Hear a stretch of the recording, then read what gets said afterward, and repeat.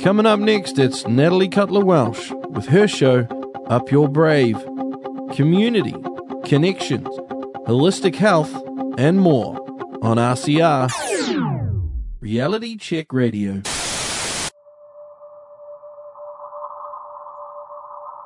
People are struggling to have conversations and connect with others that they don't completely agree with on every topic. And I think that's probably the biggest problem that we need to try and solve, is how after all this division and after all this separation do we end up bringing people together again, and what does unity really look like? New Zealand faces some pretty big issues. First one is COVID and the aftermath. There's no getting away from that. Second is racial division. It's been ginned up and it's dangerous. Another issue that maybe people haven't got their head around yet is digital currency.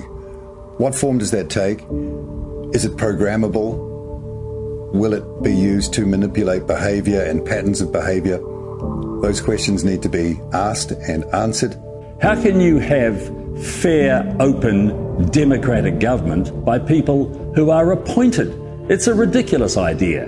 And if that idea is taken to its zenith, then this country is in real trouble, because democracy, one person, one vote, where every vote is of equal value, has got to be the foundation of a modern New Zealand. What's true, what's not true, how our kids are to be educated. And, I have a great fear for the future. I think we know from history where this could end up. Hello, everybody. It's Friday, the 1st of September, so happy September.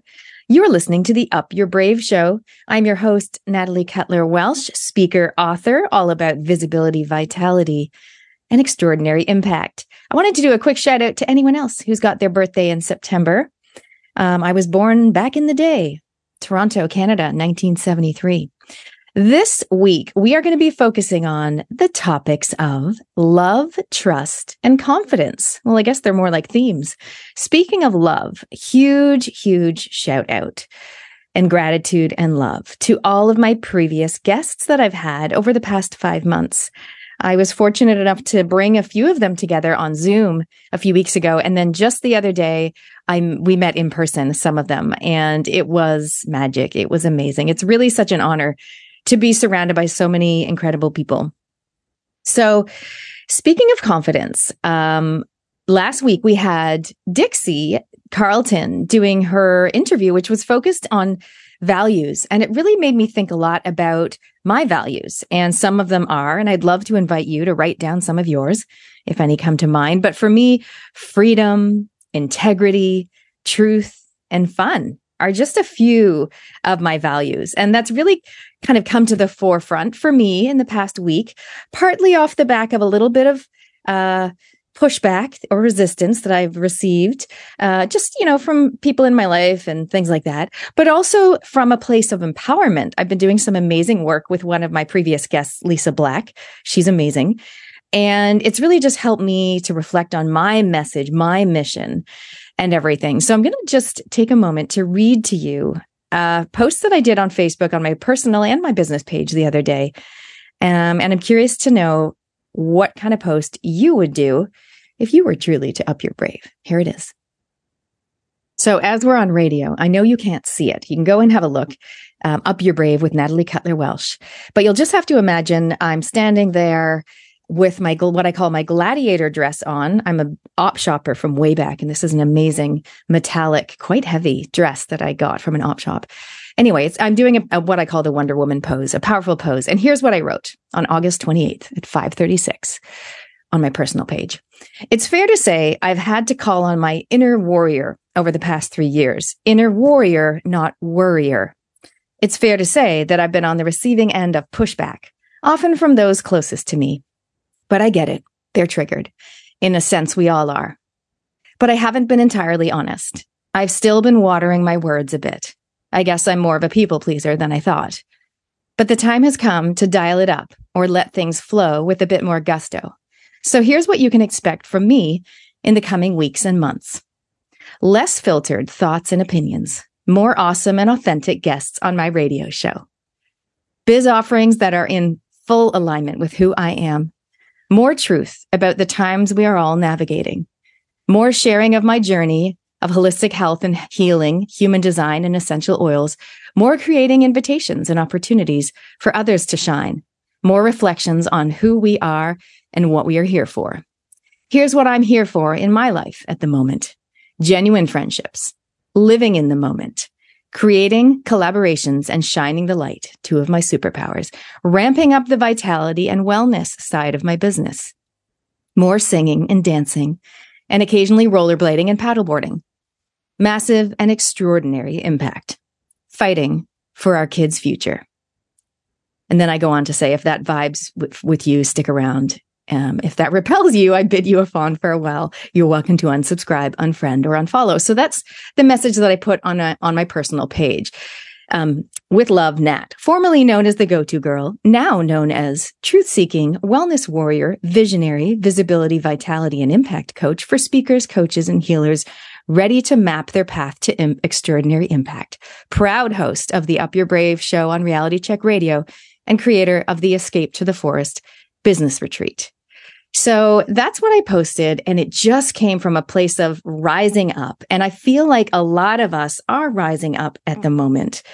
So I'm curious to hear what you are rising up about, what you stand for, and what you won't stand for. And speaking of which, I went last week to see the Sound of Freedom movie. I know many of our listeners have seen it. I'm curious to hear what you think. I thought it was really well done. So it's not super cringy, but you still get the effect. But I really still want to highlight to people, as you possibly know, it really only scratches the surface, and it really only implies or covers the problem of child sex trafficking in Colombia and America and other parts of the world. But it is further afield. In fact, it's far and wide, and it's a pressing issue, more than they show in the film. But at least it does raise awareness. I chatted afterwards with Gloria Masters, who, as you know, I've interviewed her on my show, and she wanted to highlight that it does happen within the homes as well, not just a child getting kidnapped and taken to a different country or within the same country, but also within the home, child sex trafficking happens. She wanted to express that, and I'm reiterating that as well. On a more positive note, speaking of what we stand for and what we will not stand for, a movie coming out next week is The River of Freedom. Now, this one is, of course, it's different. It's about the Wellington freedom protest, the Freedom Convoy to Wellington. And it's, I'm really excited. So I'm excited to see some of you there. And I know that that's happening up and down the country, I would imagine. So very exciting. See you there. Here, I'm going to go and read some of our amazing feedback from some listeners off the back of last week's show. Hi, Natalie. Interviews this morning are great, but not all, very many, have a business to adjust our money beliefs for. Do you have anything for the average employee? Well, thank you for writing in. I know a lot of my guests are in business, and I really try to make some of their content more general. So thank you for the reminder to do that. I do think we talked to Louisa Havers last week about unlocking financial abundance through your mindset, and a lot of the strategies that she has, you can definitely apply, whether you're in job or business or neither. So the next one I'm going to read out. Thank you so much, Anne, for writing in. Anne says, Self, Dog, and hubby are out delivering our RCR brochures and listening avidly whilst in the studio. I think Paul is a superb human being. Rodney cracks me up, and Natalie lifts spirits, and my heart goes out to her regarding her children. Thank you so much, Anne, for writing in.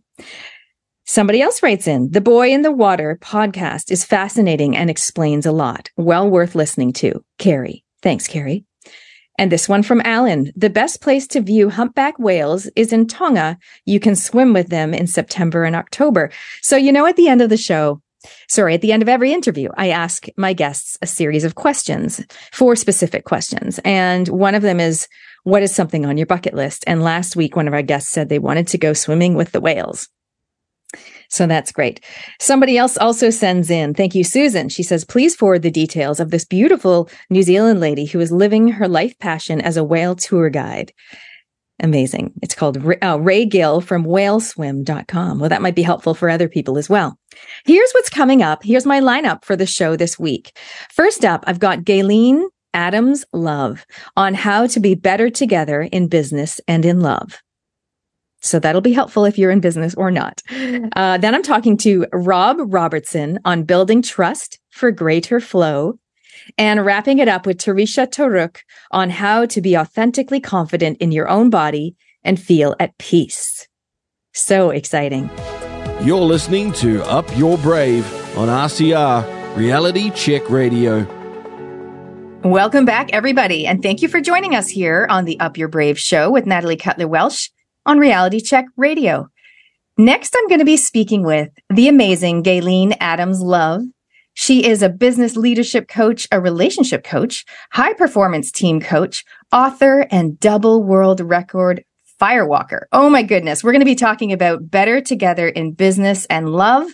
Welcome to the show, Gayleen.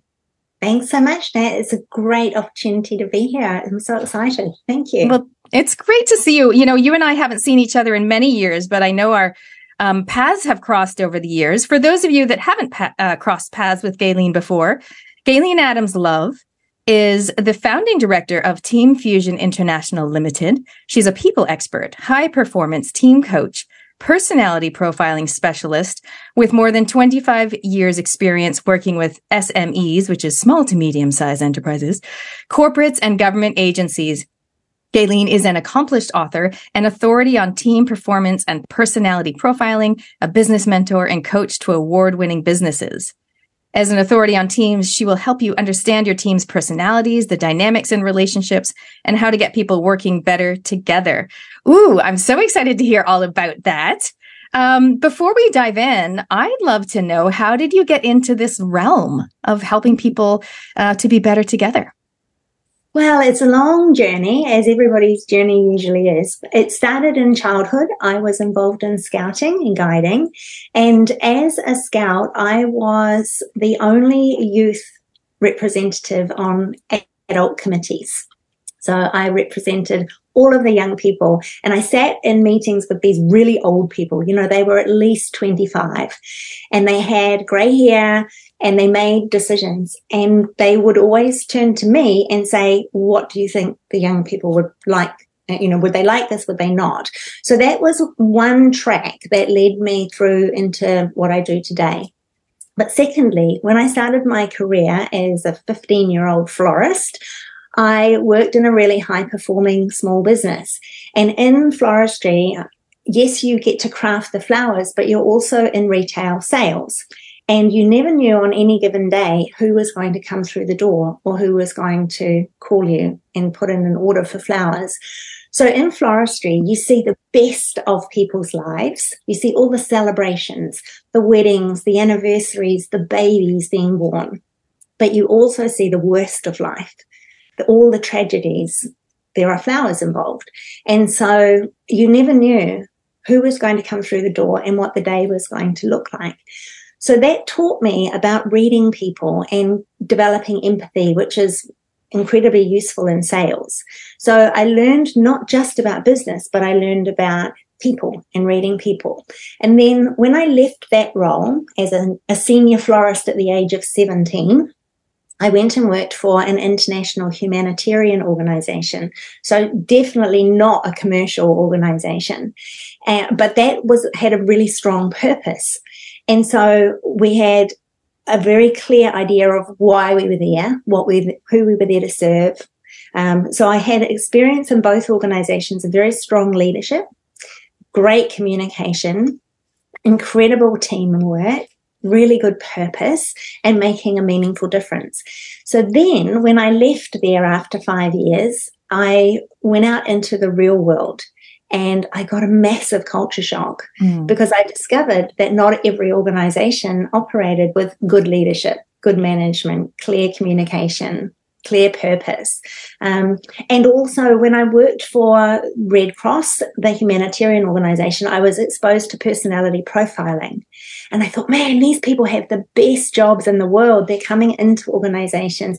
They're helping people learn about each other. They're helping people communicate better together.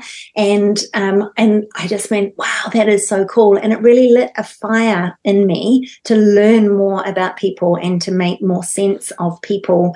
And that's, in my very early 20s, I was exposed to that, and it's just developed into a lifelong passion.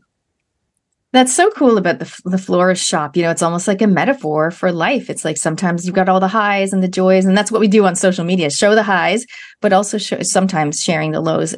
So recently, with your backstory, I noticed that you've changed your name because you, I think, used to be Gayleen Adams Wood, and now you're Gayleen Adams Love. Is that what's that about? What's that about? So, about 10 years ago, I divorced, and that was Adams Wood was my married name. And I held on to that name mostly because everybody in my career knew me as that. And I thought, it would be too hard to change, and I don't really want to. I saw it as my stage name, my professional name. My current partner doesn't like it. And he kept saying to me, will you please change your name? Will you change your name? And I was like, no, it's my professional name. It's my name. I get to choose what it is. So recently he came to me and he said, I've been thinking about you.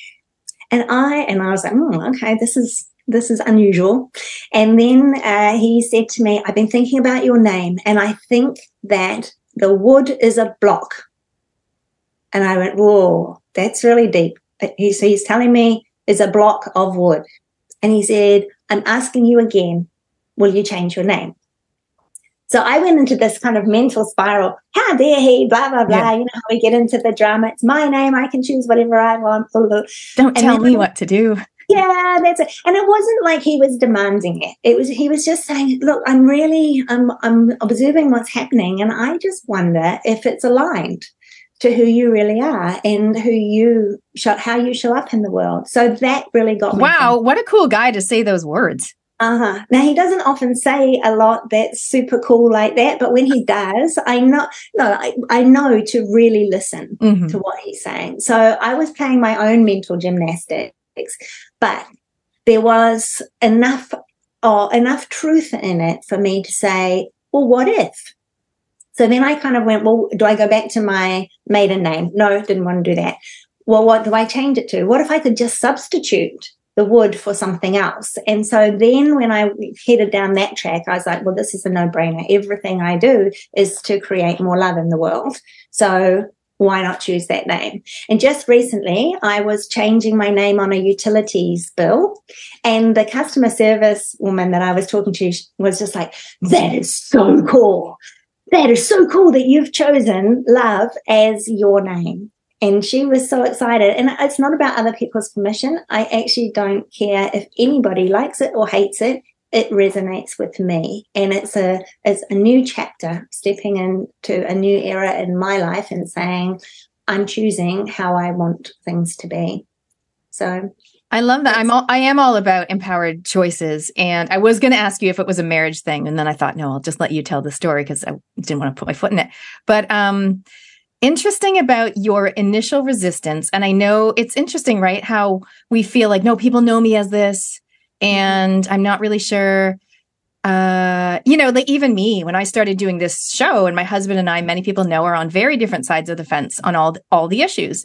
And I was like, I can easily drop the Cutler, like no problem. If I just go back to my maiden name, which is Natalie Welsh. He's like, no, that's fine. But it's interesting how our name and what we associate, well, people know me as this, so I really need to stick to it.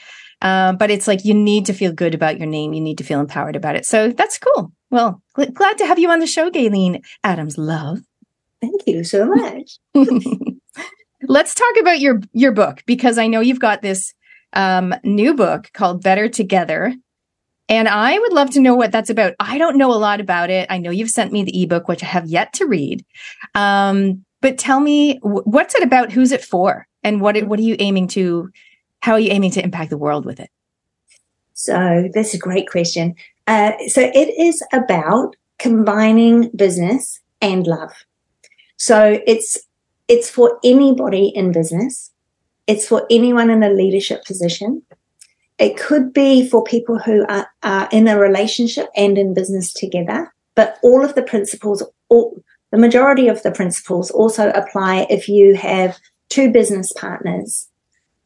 So it's a book about business primarily, but also how do you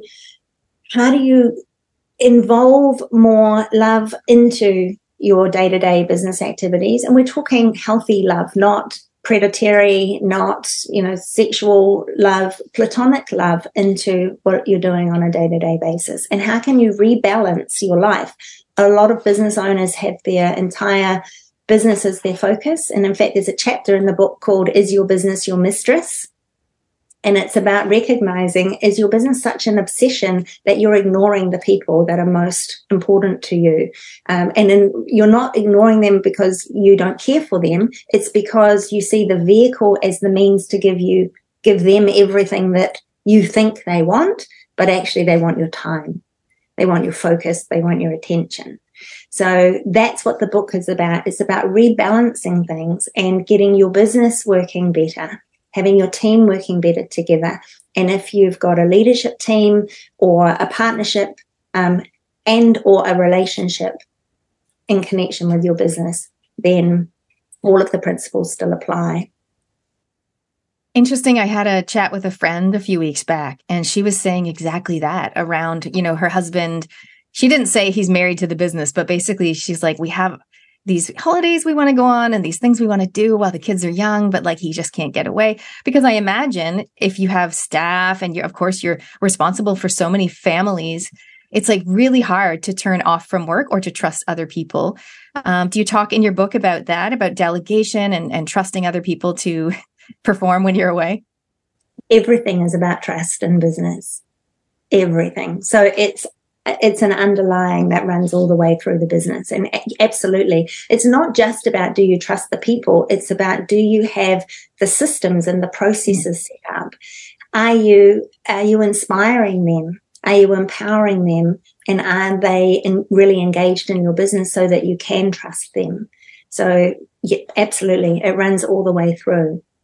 I love to give my audience practical tips. So if I can put you on the spot here, and can you provide for us, if someone is in the audience listening and they've got a team or they're in partnership with their partner in business, what are one or two kind of actionable things or tips that you can share now today that they can possibly apply? So this starts right back at recruitment. Make sure every single person, including you, has a job description. Because if you don't have a job description, there's no boundaries around what are you doing here today. So, often I get phone calls from people saying, can you just help me get rid of so-and-so? And often it comes down to they've hired this person, but the business owner didn't put the parameters in place. So there's no real boundaries. So then the person doesn't know what to do to excel. They don't know that they're secretly being measured on things. And then they're falling short because they didn't even know that was the thing that they really needed to be focusing on. So position descriptions, you need one before you start recruiting for a role, and you need to make it a living, working document so that people are very clear about what's required of them. And then you also need to have clear parameters about what are they meant to be focusing on, how they're being measured, what does success look like, and a structure that says, if you're not meeting the mark, what are we going to do about this? Because every time you point a finger outwards, there's three coming back to you. So always, if a leader is complaining about a team member, the question I ask is, what have you done to contribute to this outcome? Once you address where the gaps are there, if the performance is still not at the level that you want it to be, that's a different conversation. But firstly, you have to lay the foundation so that person can succeed. And then you measure and monitor once they're very clear on what is required of them. Yeah. So important. And it's kind of a basic foundational thing, but I think especially if a company is growing at a really quick pace, sometimes it's we need more people to do this and that. And you don't set those basics in place, it can be a problem. Interesting, when you were talking about complaining, I always think, anything naming, shaming, blaming, or complaining are indicators that you're in what I call the should zone, where you're like, they should do this, they should do that, right? It's that finger pointing you talked about. But it's a great time to go, oh, okay, I just said the S word. Okay. So it's kind of a disempowered state. How can we empower that person? Oh, that's right. We haven't actually done the job description, or we haven't revisited it in 2 years, or what I imagine. Does that happen quite often, that there is one, but it's dated? Yes, definitely. And look, it doesn't matter whether it's dated or you're winging it. Putting the words on the page means that everybody's got something to focus on. And in my own business, we take it a next level. And with our clients, we've got a profiling tool that allows us to profile the job. So it gives us a personality result that says, for this role, the ideal personality profile would be X. And then when you're recruiting, you can do a match when you profile the people to see do they match with what we said our ideal personality profile was. And even if you've already got an existing team, get those position descriptions in place and then profile. From that, you'll see, have you got the ideal fit, or are there some things that you need to actively manage to ensure that that person can perform at the right level? So it's not, if you've got an existing team and then you profile the role and find that the person isn't a match, it's not about getting rid of them. It's about understanding where the gaps are so that you can mitigate that. And sometimes it could be you rejig the position descriptions, or you delegate the responsibility for a certain function to somebody else who's naturally good at that area, but the responsibility for the completion of it still lies with the person with that task in their position description. They're just outsourcing that particular task. So it gives you clarity, and it actually makes people feel a lot more empowered. And when they know exactly what's expected of them, they get more engaged in it. So it's powerful. A single simple thing like a position description, job description, can lift the performance of everybody in the team if everybody has one. And the business owners will often have a position description for everybody else except themselves. So you've got to walk the talk. You've got to be accountable for certain things. And by writing it down is a way to achieve that. And I imagine people that are in those higher roles themselves, maybe it's their business, their role will evolve over time, and sometimes will navigate away from what they love doing. Is that true? So that it's like suddenly they're an ideas person, but now they're just busy doing all the managerial stuff. So do they have to rewrite their own job description as well? Well, again, what's really amazing about the tool that we use, Contribution Compass, it tells you the 2 other people you must have around you to perform at your best. So in a small business, there might only be 3 or 4 people, but for the business owner, you have to make sure that the 2 additional vital people are part of the 4. Nice. So yes. And then as the business grows, the responsibilities do change. And we all know, there's the 10 hats, or I think it is the 10 hats of business. And when you've got a very small business, you're wearing so many of those hats. But again, if you're clear about all the things that you're doing, then you can start saying, well, I can ring fence that piece and hire somebody. Mm-hmm. It could be an outworker, outsourced, or it could be a part-timer that just does that 10 hours worth of work. In my own business, when I used to run a property development company, and I used to spend all day on Saturday looking out the window thinking, I wish I was outside playing in the sunshine. And instead I was doing all the invoicing. And I kid you not, it took me 8 hours to do it. And eventually I went, this is ridiculous. I hired a student from the local university. And on her first day, after 2 hours, she came into my office and said, I've finished. And I said, you can't have finished. It takes me all day. And she said, well, I have. So I was like, this can't be right. Show me. And she had done everything perfectly because it was what was natural for her. Yeah. It was her jam. And she just flew through the work. So I think I paid her for a full day the first day. And then you can go and play in the sun. It's perfect. And then I went and had my Saturdays in the sunshine, and she did the work in half a day. And yeah, it was a real eye opener to me about having the right person doing the job. Because yeah, clearly it was taking me way longer and I didn't enjoy it. And it probably wasn't as good as the work that she did in a quarter of the time. Yeah. Well, playing to your strengths, being in your zone of genius or area of genius, as we sometimes call it, is so key. Tell us more about this profiling tool. So did you develop it yourself? No, not at all. So that's, again, part of what I do. And my own profile is I'm not the best person to start things from scratch. But what I do is I look around the world for the best that I can find, and then I implement that into my business. And I know that I'm not the best person to do things from scratch.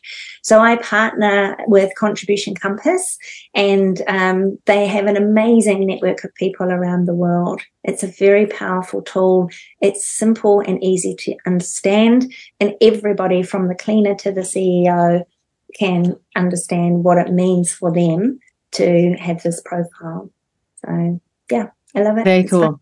I do love profiling tools, and I'll just highlight, because sometimes people get a little bit, they get a little resistant to it. I just want to highlight, and this is, you can comment on it too. I feel like those profiling tools, they're such a great resource. We're not putting anyone in a box or putting a label on anyone. What we're doing is to, in my words, understand each other better, so that we can all like play to our strengths and work together, for the best outcome.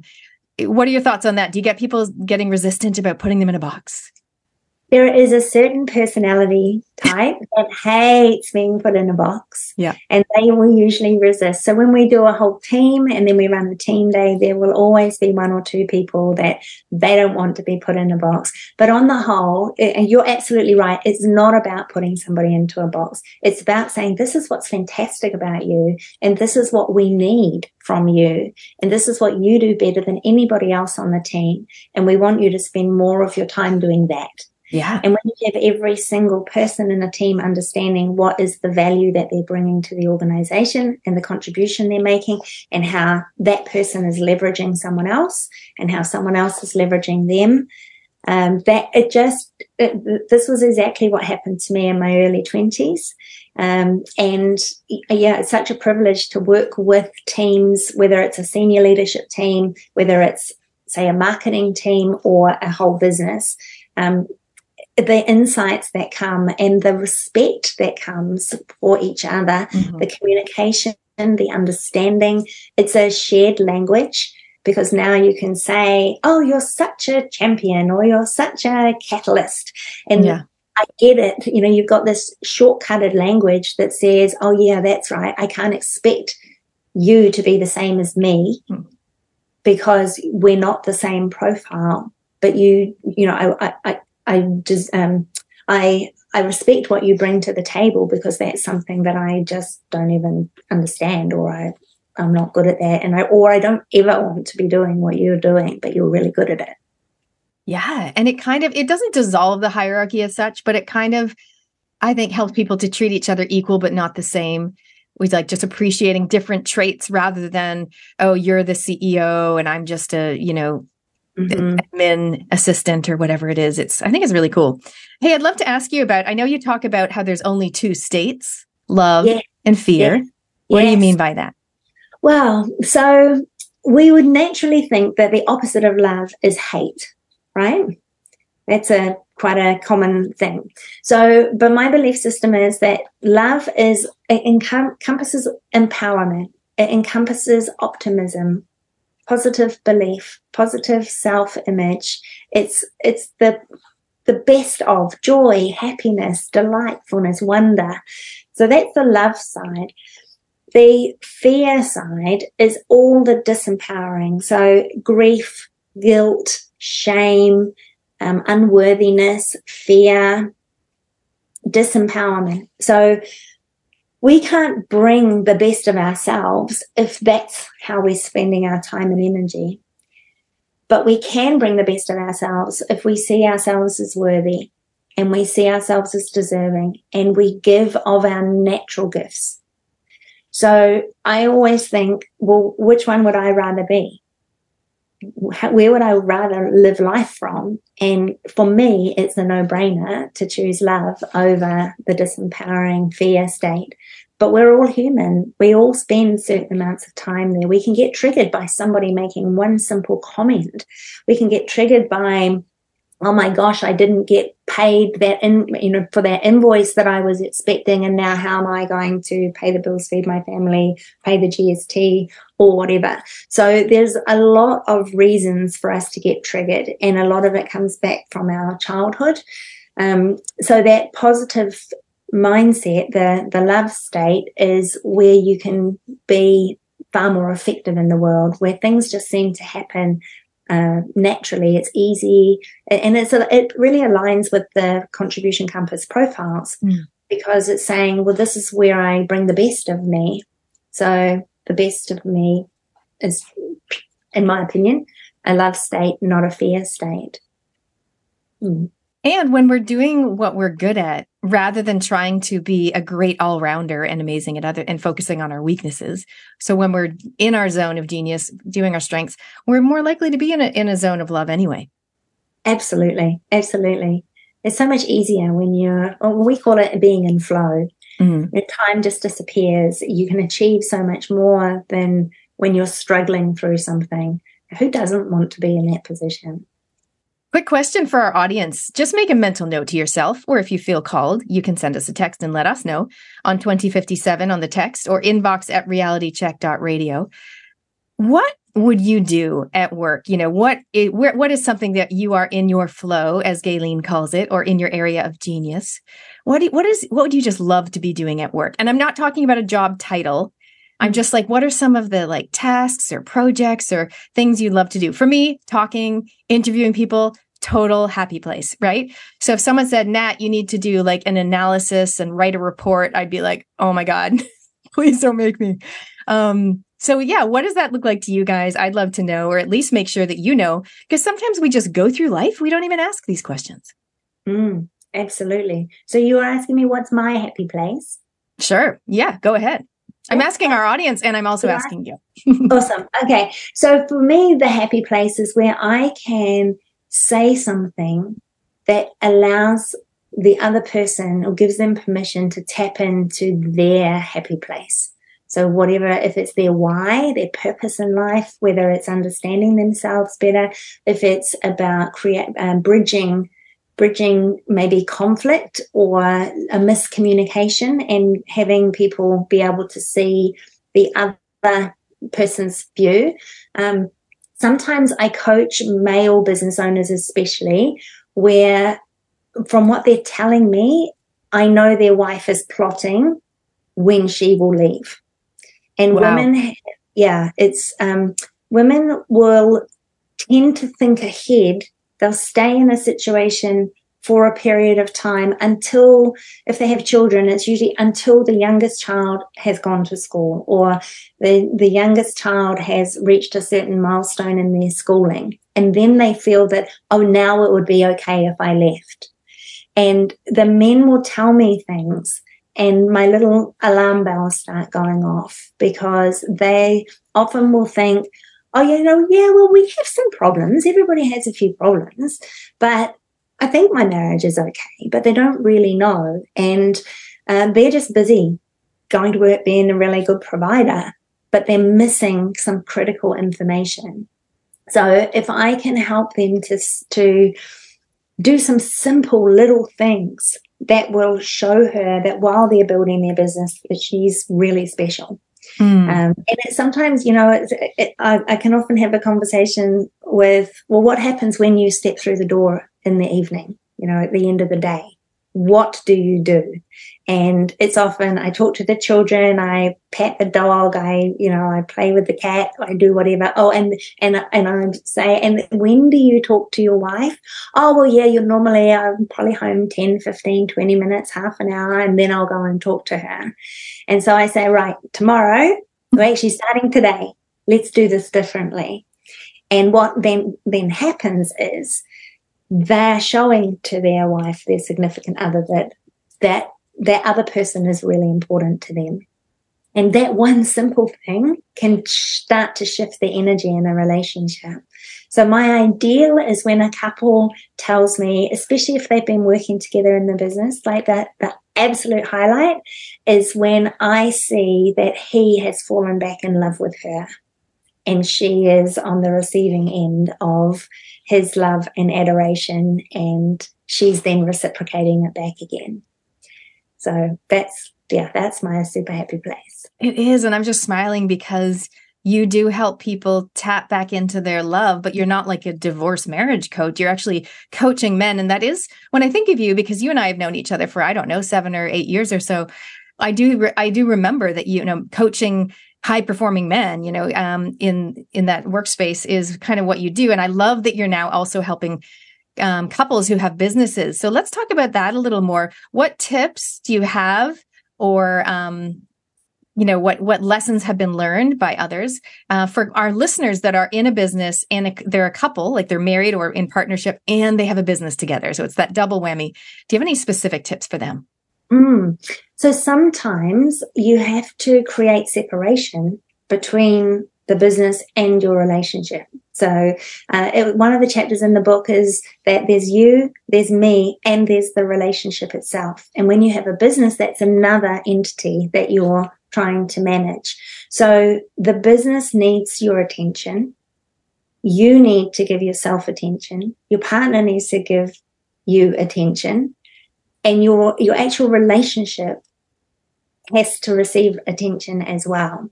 So one of the things is to create a date night. So when I coach couples in business, it doesn't matter whether I'm coaching the man or them as a couple. I will always be asking questions about when was the last time you went on a date, like a proper date where you rang the doorbell and asked her to go out, or vice versa. Sometimes it can be the woman is asking the man out on a date. So there's this whole thing about let's put the romance back in, let's put fun and play back in for your relationship. So sometimes too, I coach the women. I don't have the men in the room, and I only coach the women. And for women, it's often about restoring their self-esteem, because they've been everything to everybody and lost sight of who they are. And then when we can have conversations where, I'll say, when was the last time you bought some sexy underwear? This is your task for this week. Take him underwear shopping with you. And they're like, I don't know about that. So, it's just shifting the paradigm about the comfortableness that we get into. For me, I'm going to interject. As long as the underwear is for her and not for him. Yeah, absolutely. You know what I mean? For her, because that's for her to feel whatever. If she wants to feel sexy and empowered, not like, do you know what I'm saying? And I think other people in the audience might. So I'm just going to ask that question, because that was my response, was like, oh, so we can make the man happy? No. This is about her feeling sexy in her own body and comfortable in her own body. And then for him to see her in that way of being comfortable in her own body. Mm-hmm. And it's her choice. If he likes the whatever number and she likes this one, she trumps, because it's about her. So this shopping experience could go either way. It could go either way. Or it could, and this has happened with clients where she has said, you know what, I didn't feel comfortable taking him. So I went on my own because I wanted to make sure that it was my choices. Nice. And I'm good with that. Right? Because it's about empowering her. So what does it take for that to happen? For her to find her own voice, her own style, her own personality, and say, this is what I feel good in. So yeah, it's an interesting topic, right? It is. Send us a message if that resonates with you, anybody. Yeah. Okay, so for the business owners, so we've got the date thing, possibly the underwear thing, but also do you encourage them to not talk about, because I imagine it's so easy to talk about business 24/7, but hard not to, is that one of your things you get them to try to just go on a date and maybe make it not business orientated? 100%. Yes. And look, sometimes I set a challenge, because if they're really enmeshed in the business, it's like, I'm going to challenge you to see if you can not talk about the business for 10 minutes. And 10 minutes is such a short space of time, but you'll be amazed at how often the thoughts of, oh, I meant to tell him that, or I need to ask her that, that happens on dates. So, and then it's not about making them wrong. It's about going, yes, we made it for 10 minutes.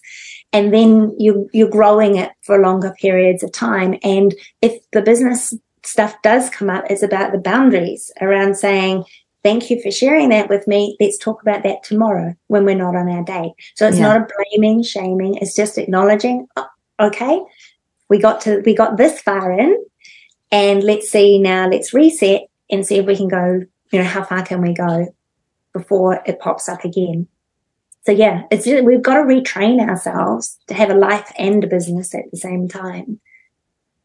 What about that thing with couples, in terms of, there's that, saying, one person might be the saver and one might be the spender or whatever. What about money when it comes to couples in business? Do you have guidance for them around that?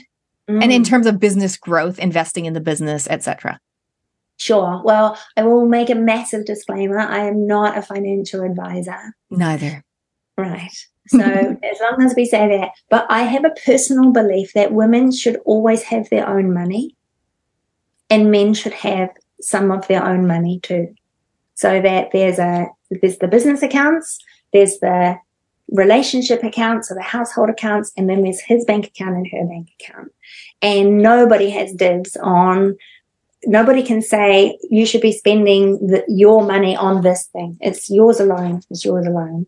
So that's my personal belief, because I think you need to have some money that you don't have to justify in any way. And then again, like I said, I'm not a financial advisor. I believe in using experts to guide you. So if you need the financial conversations should be had with your accountant or with a financial advisor that understands what your goals are and how you can achieve them as the business is your vehicle to achieving them. Does that make sense? It does. And yeah, I like the idea of having this separate account. I mean, I have my business account and I love it because I can just be like, oh, I want to sponsor this. Like I'm sponsoring the NZDSOS. I want to sponsor this, or I want to buy that for my business, or go out for lunch with someone. It's like, it's nice to just do, be empowered. It's coming back always to being empowered, making empowered choices and taking intentional actions. So that's great. All right. So before we go to the questions that I'm going to ask everybody, that I ask all my guests, is there anything else you wanted to mention about your book or any other tip that you wanted to share? Sure. So this whole concept of being better together, it's not about being the best. It's just incremental betterness, if that makes sense.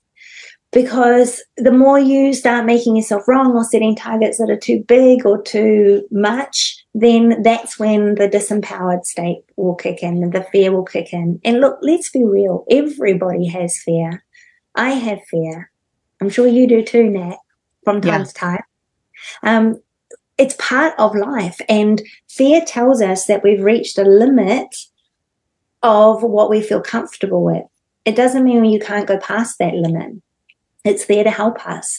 So, but we don't want to spend too much time in that place because emotion is action in motion. So we need to be moving through the fear and out the other side. So, better is good enough. I think a lot of people, especially women, have the story of I'm not good enough for whatever reason. Well, you are. You just by being here and being a human being, you are enough. But we've got stories in our background that says we're not. So the better, for me, the being better together is about just constantly striving to bring your best at whatever level that is for you. And, some people will have a tidy house. That's how they bring their best. Other people, the house is that's not important. Their best is in another activity. So that's me. My house is not tidy. Yeah, there we go. But look how amazing you are as a radio host. And you're always empowering women and helping people to be the best version that they can be. So yeah, who cares if you don't have a tidy house? It's only a problem if you care and it's getting in the way of you being the best at what what you're really here to do. I'm sure your job on earth is not to have the tidiest house. Otherwise, everybody else will be missing out on the gifts that you have. Definitely not. So being better together is not about being the best. Great. I'm glad that you highlighted that. It's good. Okay. So what is one thing you've done in the last year where you truly upped your brave? So I said to my partner recently, I want to be a best-selling author. Best-selling author. And I had never said that out loud to anybody before. So it was something that I've been dreaming about probably for 30 years. Can I ask why? Yeah. Like, meaning, what does that mean to you is what I mean. What that means to me is I've spent my entire life, my earliest ever memory is with my dad at the library with a huge stack of books, trying to lift them up onto the counter so that the librarian could scan them out. Books have been such an integral part of my life. And with a book, you can impact somebody that you don't even know. And people can be impacted by people that they don't know. So I see books as my friend. They're wisdom that I would not have come to on my own. So by being a best-selling author, it means you're making a bigger impact in the lives of people. The ripple effect is bigger. So that's why a best-selling author for me. What a cool story. My goals. Yeah.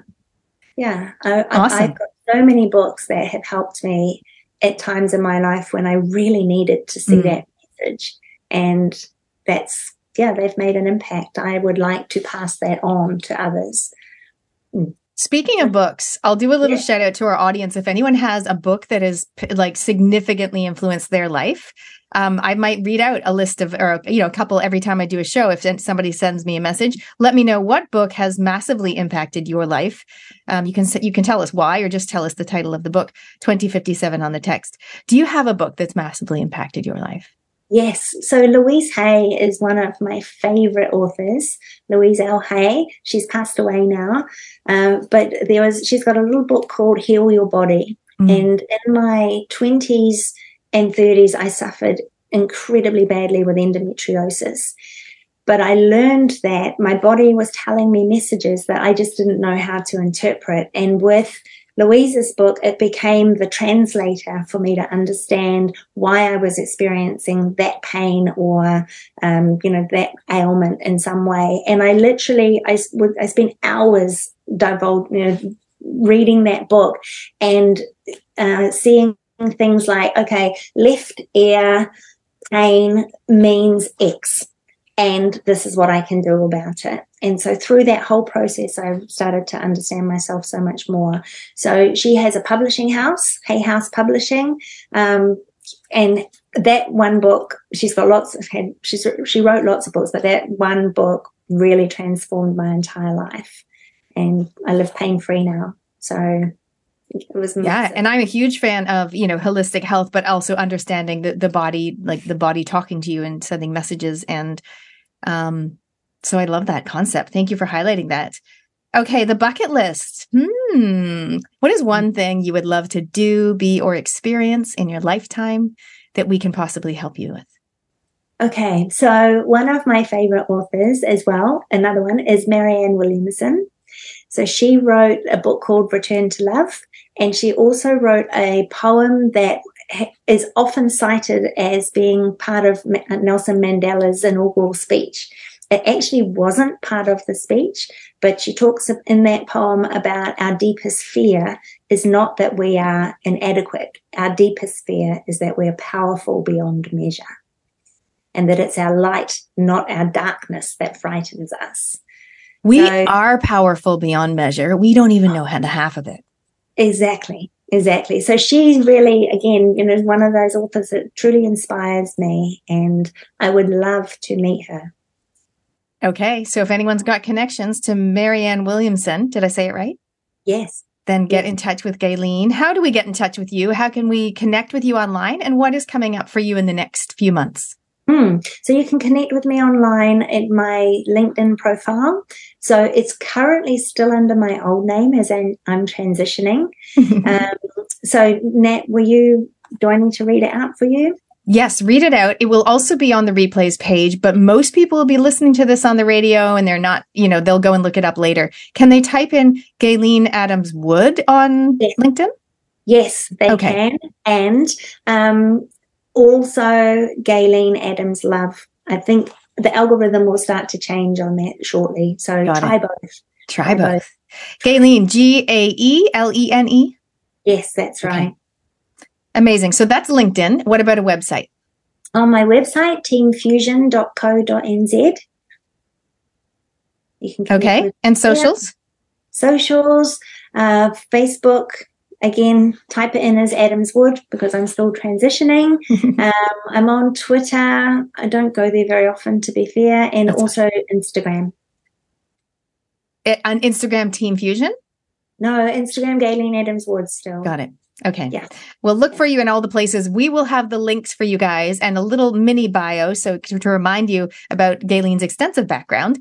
And we'll have that on the replays page. All you need to do, by the way, to check out the replay, if you're having to listen to this in the car and then suddenly you can't finish it or whatever, you can go to realitycheck.radio, click on replays, scroll down to the bottom. You'll see the Up Your Brave show. Click on that. And then you just go and look for Gaylene's lovely photo and you can listen again. While you're there, you can check out a couple of other different topics. We've got tons. So what is coming up for you in the next few months? So we've been developing my business partner, Dawa Hoekstra, and I have been developing a workshop called Couples in Business Weekend Retreat. So it is designed primarily for couples, but we are also adapting it so that on the day where we truly focus in on the couples, we also have an individual program available.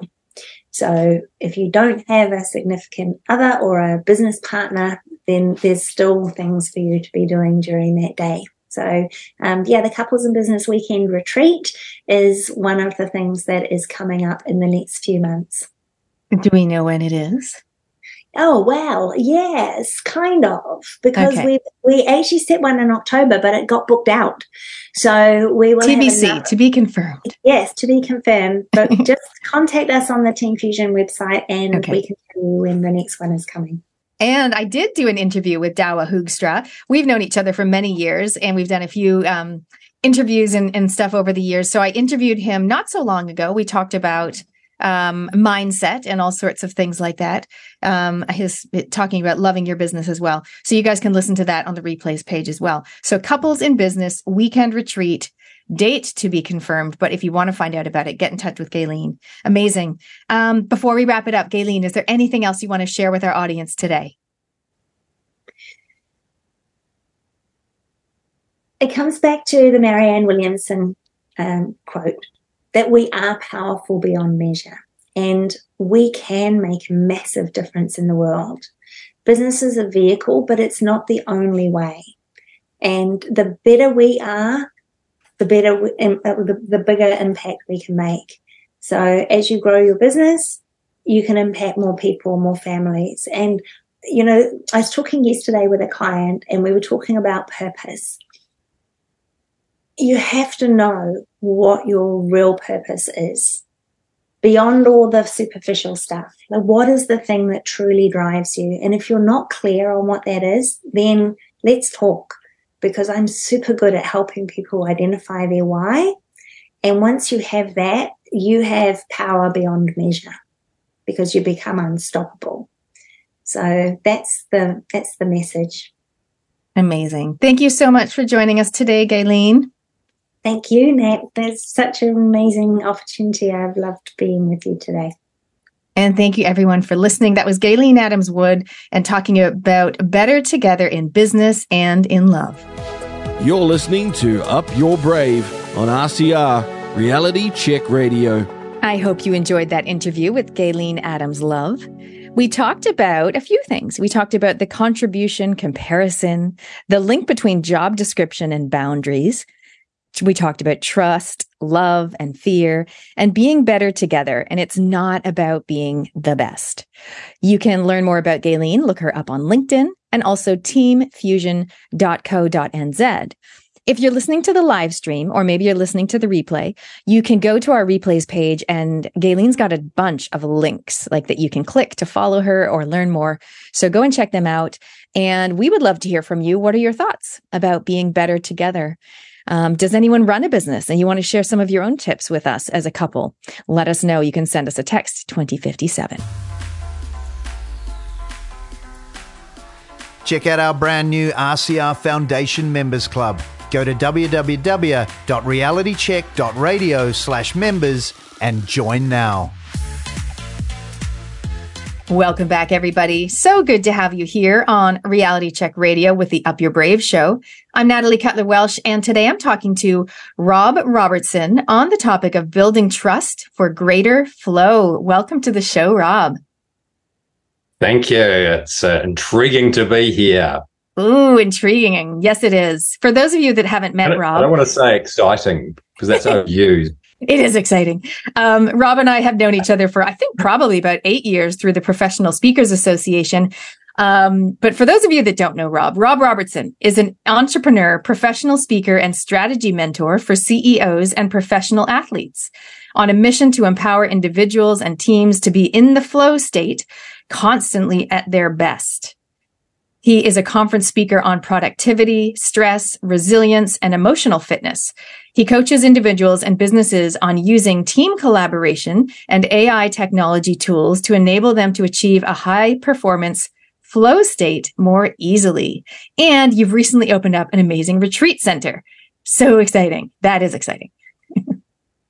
That is exciting. And it's been a dream for 20 years. And every morning while I'm here, I get up and look out at the view and just am so grateful because science has proven the whole biology of when you're grateful and how the heart influences the whole body and sends more signals to the brain and the brain to the heart. And so how being grateful is such a powerful thing. So yeah, feel very lucky with where I am now. Yeah. Well, I'm excited about it too, which I will elaborate on later.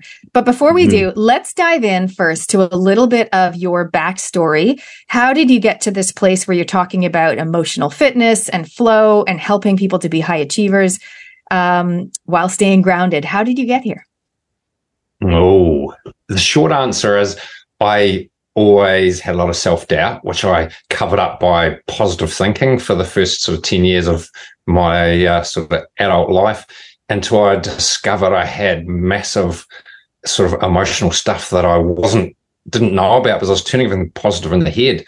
So that's been the journey of really the last 20 years of really understanding the emotions and the anger and sort of from childhood stuff and abuse that happened and just letting go of the anger and really believing in who I am, which has been the journey. And that's about dropping into the heart, having really been in the head to have control and turning everything to positive. So actually learning everything I could around emotional fitness in the heart. So that's really my journey and why I'm driven to help people understand who they are and that trust and drop into the heart, because that is so topical at the moment as things change and in the head of everything that's happening can be crazy. But if we're really dropping into trusting who we are, and that's an emotion and a vibration, that's where it's at for me. You know, and I know that you're also like high performance. You do very well at tennis and things like that. But you're right. The timing right now with everything that we are all going through in the past 3 years, particularly, but also what's coming down the path. It's like it is such a critical time to be able to release those emotions, anger, sadness, frustration, anxiety, and everything in between. So today we're talking about building trust for greater flow. Let's start with flow. What do you mean by that? Flow is the state. It's similar to being in the zone. It's a state where effortlessly you're at your peak performance, where things tend to happen. Sometimes time slows down. You're doing what you love, and you're constantly at your best. And in flow, and this is in business or sport or anything, you tend to attract good luck, and being in the right place at the right time, and synchronicity happens, and things happen effortlessly. You've still got to put in the work and do what you've got to do, but that's what flow is, and that's what drives me, having been on struggle street for so many years, sort of in battling through Mr. Positive and trying to get things and almost getting there, but it doesn't quite happen and so forth. It's all about really trusting your instincts and being driven internally and listening within. And that's part of being in flow. So you have the magic happening. Interesting. You were talking about struggle street. Does anyone out there right now feel like they're on struggle street? So I'd love some tips from you on how we can get out of struggle street if we feel like we're there. The other thing you just reminded me of is I interviewed this amazing guy, Dan Monroe, a few months back on nice guy syndrome. Right. Which is, yeah. So he helps people with nice guy syndrome. And you called yourself just then Mr. Positivity. And what a great reflection, to get to that point where you can look back at the former version of you with love, of course, and just be like, you used to be Mr. Positivity. Yeah. You're still very positive, but it's not trying to cover up for the sadness or the anger. So what a journey you've been on. Yeah. Yeah. And Mr. Positive was an illusion, because I was not grounded in reality, and it was all a facade. And I can tell now when people are at that facade, because that was me for 10 years. Because when you're turning things into a positive, you just, I had no vulnerability. I just said what I felt people needed to hear, rather than actually being authentic and being really, really, being me. So, yeah, that's the key thing. And I guess you talked of struggle street, and that's a fascinating one, especially at the moment, because I'm a big believer in what's happening on the planet at the moment is the struggle is for us to look at different ways. So if we're very sort of in the head and analyzing things and not looking beyond the 3D world of things, then we're probably going to struggle and going to get confused and not have the belief in what we're doing. And that's happening for a reason. So we can look within and look at alternative ways. And for me, it's about trust and following your instinct and moving from the logic to actually, and science has proven the HeartMath Institute and other research around our gut intelligence as well, that we have these amazing intelligence. And if we actually get out of the head and actually use this intelligence and build our trust, that's when the magic happens, because we're, perhaps you call it superpowers. We're using our superpowers to be in flow and go beyond the norm. How can we do that then? So let's say someone listening, and I know you help people in business, but this can apply to anybody. If someone's like, yeah, I guess I have been really, in my head around, and you called it 3D. So I'm going to translate that slightly. For me, what that means for some people, it would be like, the cost of oil, and got to get this from the grocery store, and I have to do this, and, pay that, and just the day-to-day living, the grind. That stuff is very 3D, but we're kind of taking a bigger perspective on things. What are some practical things, or some or an experience, or an activity that someone can do to help themselves move away from struggle street and to be more in flow in their daily life? Well, it's understanding the difference between thoughts and emotions and gut feel in terms of decision making. And there's a great book called M-Braining, which explains the research behind the different intelligence that we have. So if we're then aware of whether it is we're busy, madly thinking about things as opposed to just getting a feel and a sense or an instinct, that's the first thing. And something, if you're looking for really practical, it's really a big believer that whenever we get triggered emotionally, that's our pain body coming up to show itself. But the fundamental thing is, and one day this will be taught in schools, our pain body wants to be released. And a pain body is simply a collection of all negative emotions over the years that just form into these little icebergs in our unconscious. And so this comes up into our psyche and we get triggered. And that might be anger. Like this morning, I was just getting a bit feeling off. And there's actually a process, because our pain body wants to be released, and we don't get taught a simple technique, which I teach, which is around releasing a pain body. And it's about, if you're in an environment where you can be by yourself or be private to release it, you actually drop into what the trigger is. If like today I was a bit annoyed, so I drop into really feeling it. And as the technique is, in its simplest few sentences, you just feel what's happening and ask where it's coming from, or ask what's under that. You don't need to think about it. You just actually feel what the emotions are there and go under it, and you actually release a whole lot of layers of stuff. And that's so empowering, because it's then respecting your heart fully and knowing that whatever emotions are there and coming through or coming out, you drop into them and actually really feel it. Because if it's the pain body coming up, it can be sadness, anger, can be all sorts of negative emotions, and it's just this iceberg coming up. And if we get into a process of just really feeling it, but most people feel the surface, and particularly in society, and perhaps New Zealand, it's more common that females are good at feeling and males may not be. Mm-hmm. But it's still, if you're just feeling above the surface and what's happening there without going down, we miss out on this opportunity to release layers and layers of our pain body and grow. So it's a form of self-therapy, self-healing, which I've done so much of over the years. And that's been the key to building trust, because the more of our pain body that's floating around in our unconscious, that creates and manifests our future. And that is what creates our either trust or lack of trust. And for me, it hadn't been a great self-esteem and self-doubt. And I went into the head to feel safe and positive and feel control. But as you offload that, you just get left with this completely different energy. It's a knowing and a trust, because you don't have all these pain body floating around in your psyche, unconscious, that's creating all this doubt, and you just have a whole different energy. That was sort of a bit of a spiel. I'm just sitting here because one of the things I love about being a host is I get to talk to amazing people, and I always learn something. I've never heard the phrase pain body before, but I can see how, never heard of that concept before. And also the other thing I'm loving so much, Rob, is you're so transparent, because, you know, it's like the old Rob would have been like, come on, Rob, snap out of it, you know, tried to positive your way out of, but the new version of you and what you're helping others to do is to really feel into what you're calling their pain body. Because otherwise we just shove it down, we get on with our day, and it just it causes problems. At risk of repeating myself, the key thing is that our future is created by a pain body, because we don't get what we want in life. We get what our unconscious stuff creates, because that is, the pain body wants to be seen and wants to be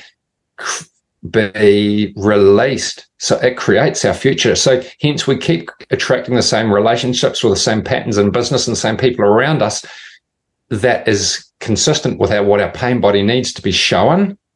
And if we don't look at the lessons or learn what's going on from this, or then we just keep attracting the same thing over and over again. And that's the beauty of it, is if we realize this and start to realize we can drop into really listening to our heart at a whole deeper level by going under it and feeling the different layers of what's happening. And it's a whole lot of different things, because our pain body has all these little icebergs.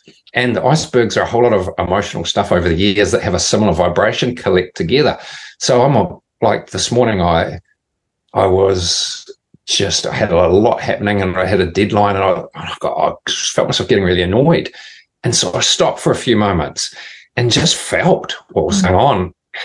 And then I felt, well, there's this, and I don't need to be rushing. Why am I putting pressure on its expectations? And so I felt all these different things came up, and all these layers of emotions that unrelated, and some memories, and just it wasn't too serious stuff that came up. But by dropping into really feeling, that's our unconscious stuff that creates our thoughts and leads to our thoughts and leads to our future. So it's actually dropping in to our deeper programming. And just by being really authentic and opening that heart to really listen, then we start to see what is actually driving our future and what's creating our future. And that is the absolute magic, if we really honor ourselves and honor our heart. Because Heart Math Institute, which has done 20 years of scientific research and trained we've trained 9,000 of the Army's or US Army SEALs, and so they're really well-respected institute. They've proven that the heart sends more signals to the brain than the brain does to the heart. If we start looking at the power of the heart as the mechanism that controls our whole stress levels, our whole biology, then it's our heart that is the central mechanism of flow around our body. Try living a day without the heart doing a little bit of a pump and the flow. So there's my rant. Shall we call it a rant? I'm not sure if rant's the right word. No, it's too loving to be a rant, but it's so good because, even me, like today, I had a friend message me and she said, "Oh, how are you? You seem tired and stressed." And I said, and I wrote back to her and I said, I'm just really, it's hard living with when you've got people around you that don't see the world that you do. It's tough. Yeah. And I said, also, I just don't want society to fall for it again, in my words, to make the same mistakes we did before, last year or whatever. And I'm frustrated. But for me, that what I did is I go to my voice is my default. But what I skipped past, so I talk about, like, I'll say something or I'll message someone and I'll say something, but I won't take that time to stop, like you suggested, and feel into my heart and feel those emotions. I'll just explain or express the emotions, but I skip the feeling. Do you think so? Yeah. So what you're doing is you're suppressing your heart and saying, I don't really value your heart properly. If you want to put it really directly and a bit crudely, to sort of try and shock you. And this is, if you really, and I'm not saying it's easy when there's a lot of people around to do this, and I never do it when there's a lot of people around, but when I've got a quiet time, when I was in corporate world, I'd go to the toilet and just sit on the toilet with the toilet seat cover, sit on there and just feel and drop into what I'm really feeling and go down and just honor the heart and just be authentic to myself. And that's part of really honoring your most powerful mechanism of flow in the body and just being able to honor you and give you the respect of really feeling fully. Yeah. And for some people, maybe for me too, it'll be like, you're allowed, like I'm allowed to feel. And even, a year ago when I was getting more angry than I've been in my entire life and expressing that anger, and I got told, no, you're not allowed to be angry, right? Like literally I really got pushback. So it's such a fascinating time if we're willing to look at it like that. But what I just wrote down, Rob, because you know me, I love little catchphrases. It's time to feel so we can heal. Oh, yeah. Well, something you just mentioned there about the anger is, well, I'll go back to your question there, but anger, firstly, is anger has a bad rap as, it's all bad. But anger is actually a protective mechanism for us. And it's actually a powerful agent for change. Because often if we don't get angry, we don't take responsibility and don't actually take the steps to change. And there's a group of people that have suffered abuse. And part of the therapy is they want the people that have been abused to get angry. Otherwise, if they don't get angry, they don't actually stop and take true responsibility for moving on. So anger is a normal emotion. And it's a healthy emotion for change and creating action. Sure, there's many other uses where anger is not so useful, but this is the key thing. If we're really honoring our emotions and really respecting and listening, then anger can be constructive and helpful. Especially it stops us from overstepping our boundaries and doing all sorts of things. And now I've forgotten what you did actually ask me. That's interesting though. What came to me there was, so instead of, for the anger as an action thing for people to release, to then move forward, rather than like harboring that anger and sitting in anger and resentment and frustration and possibly oscillating between those three things. And being bitter towards someone and they need revenge and just living in it. It's like express the anger in a healthy way and then release it out of your body because it's not meant to sit there. And this is the fundamental thing. And I've done a lot of it over the years, and it's actually doing it by myself. It used to be that I'd hit a pillow and go in private, feel the anger and ask, where's this coming from? Go down and release. And it was a whole lot of stuff that came up. It was completely unrelated to why I was angry. But if you imagine these icebergs that collect together in our unconscious, and we're feeling angry about something, and you go into it and you do this process of releasing it, it's therapeutic. It's self-healing. It's like doing years of psychotherapy. And for me, seeing psychologists around childhood abuse and stuff, that didn't really do a lot for me. It was fine to talk about it, but didn't, for me anyway. So, but for me, this process is what is so powerful. You drop into it and release it. And particularly over the last few years, and this discussion with people that have said, well, I can't forgive what whoever's done or what government done or whatever and so forth. But forgiving is not it's for the person to let go, and it's the forgiving is for their benefit, because by letting go of the anger or expressing the anger and moving on, then it's for our own health, because the more of the pain body, it was our pain body that creates our illness. So an example of these last couple of days with a tight back and lower back tends to be feeling not supported. And I just looked at where I'm not feeling supported, and rather than doing the stretches and that goes away, but I actually felt what's the emotion under the tightness in my back. A whole lot of stuff came up about, well, I got a little bit annoyed I hadn't done this and hadn't done this. Was some strategic stuff with the business that I've been working on. And so the point is,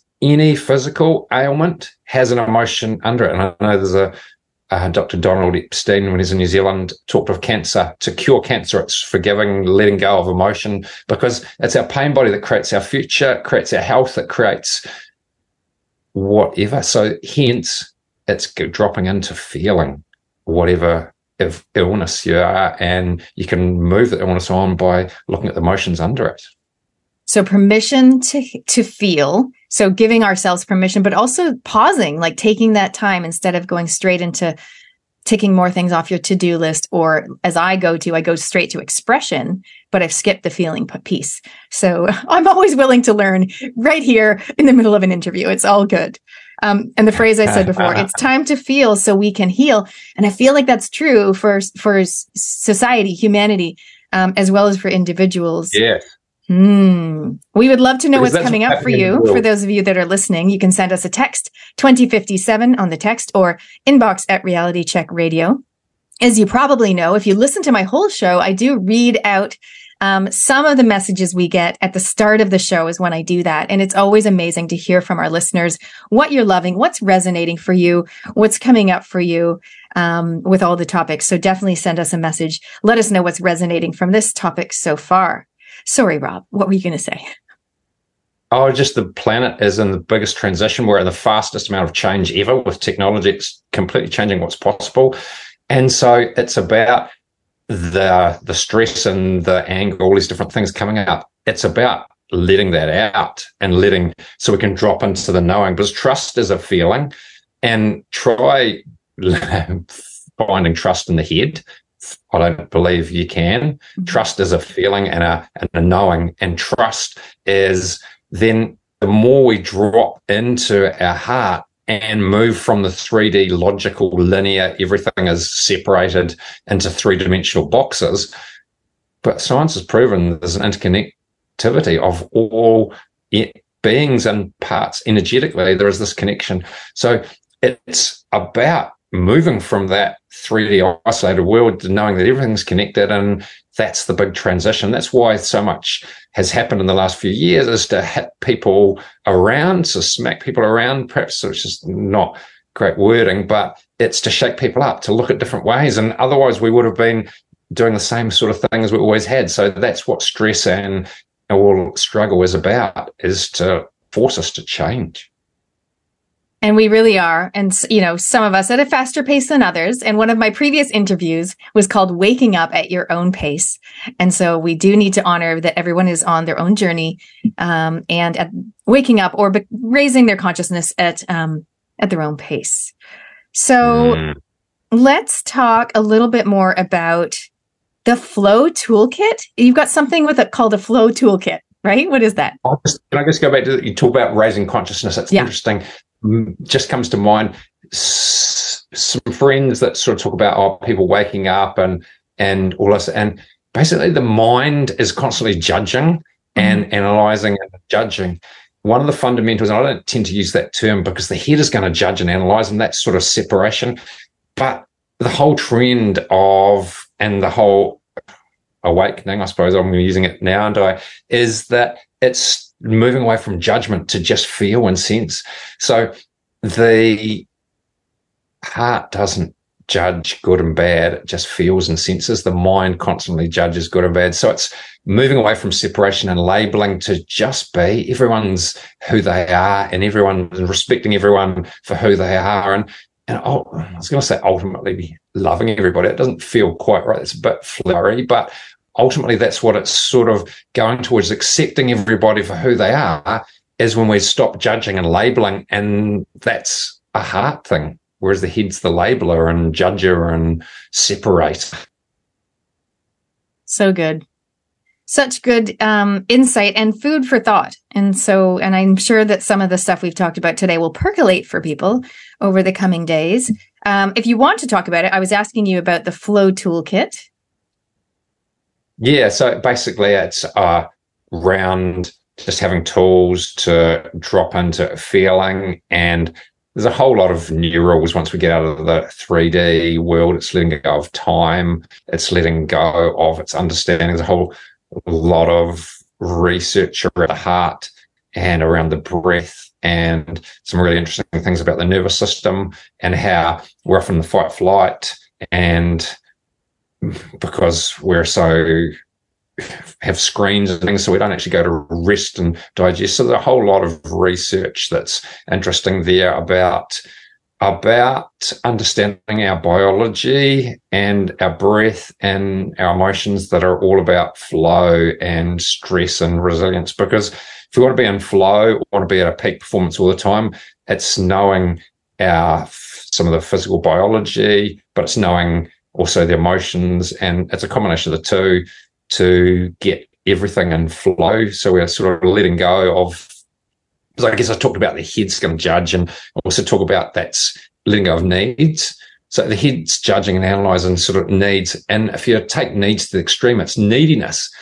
So letting go of neediness, which is obviously has quite a negative connotation, but letting go of needs in general and just being free internally. And that's a feeling of just letting go. And flow's all about letting go. Sure, we have desires and we have intentions, but we're not locked into, we're not so rigid. So that's a little bit about flow and how it's about letting go to really feel, and letting go of that needs, or especially neediness. This made me think, sometimes upping your brave is not being, well, a lot of the time it's not being strong and resilient. Upping your brave is feeling your feelings, like allowing yourself to. Yeah. Well, to be authentic and to be vulnerable, you've got to have a lot of confidence in who you are, especially as a male. To be authentic and be vulnerable, you've got to know who you are. And there's a great podcast from a Canadian guy that talks, the new badass male is all about having the confidence to know who you are and be able to be vulnerable. And that's badass, as opposed to the old male stereotype, especially in New Zealand, is that, a tough guy and you're stoic and you take it like a man, and there's not really vulnerability there. And that's how the world's evolving, as more and more sports stars show emotion on TV and you get that vulnerability coming through. It's badass. It is badass. And it reminds me of Hendo's Hot Topics podcast. I interviewed Jack Henderson a few months back. It was the same show as the nice guy syndrome guy. And I think, he talked about how to be a manly man, but still express your emotions. And it's just that. It's so you can still be a manly man. And, we still want the manly men, but also being able to express your emotions. I know it's a tall order, but I think it's doable. Well, it's really interesting because while I am very emotionally expressive in private, I don't go around like letting out the anger and things I often talk about on workshops and conferences and that. But in public, it's a different, because I actually have a sort of a trust and a knowing in who I am. I actually stand up for certain things, and I actually do some things that I was going to say I didn't think I ever had the balls to do, if we can use that word, previously, because I just have a really belief in what I want to do, and I'll go for it. And it's not, I always used to be so, especially in the head, I used to be aware of what are people thinking. And whereas as I've grown to de-baggagize or de-pain body-arize, if you want to call those words that don't exist, then it's just being, and I'll go for what I want without being caring about what other people think. I'm actually probably more aware at times of what other people think, and more, can read people even better. But it's a matter of just getting on and doing what is important to me and not caring what other people think. And that's the journey. And that's what is beautiful part of it all, is to be able to be in that place where you do what you love doing and want to do. Exactly. And that, I'm just going to do a little segue here. That is one of the reasons why I want to talk about your retreat center, because I've always wanted to bring people together in a, not just like a 3-hour workshop or an event, where we just like get dressed up and we, present or get inspired and empowered, and then we walk away. I wanted to bring them together for a bit longer. And I remember I put a post on Facebook and I was like, I'm looking for a retreat venue, possibly the beach, because I love the beach. And all these people wrote to me, and all these people sent me links. And then I saw your link and I'm like, oh yeah, I forgot that Rob was building some retreat place. And I guess I thought it was smaller and I thought it was further away. But honestly, when I watched that video, I was like, and there it is. And there it is. That's the place. And I mean, of course, it helps that there's, a hot tub. But even when you're talking about, releasing anger and emotion, I mean, I can see people going into the forest, and just giving themselves permission to just like sing or yell or just get grounded. And that's, so what I'm talking about in my retreat is like immerse. It's time, if you feel called to immerse, I'm using these phrases, immerse yourself in nature and possibly immerse yourself in the hot tub, and take time to, like, my people are people that, like me, I'm here to help humanity, right? I am here to help humanity using my strengths and my skills, but also loving to bring people together for collaborations, because we can do so much more together to amplify our impact. So that's what my retreat's about. But I want to talk about, and I chose it because of the energy. What is it like there? What is it like there? You live there, right? Being in the forest or surrounded by nature, and how has that changed you in terms of your flow and how you show up and what you're doing, what you love, in the environment that you love? Do you know the term forest bathing? Of course. You heard of it? Yeah. No, well, there's a huge amount of scientific research that suggests by being among nature, it improves our physical and mental health. And so it's just being, and that can be in the park, but because the retreat has 40 acres of bush here that we own, plus that's surrounded by it's in a forest that's surrounded by hundreds of acres of forest around it, then it's coming into nature. And I think you said, how does it affect me? It's just going for a wander, and in the forest, it just makes you appreciate, because you look at a tree, and a tree or a flower or a tree doesn't try to grow, it just grows.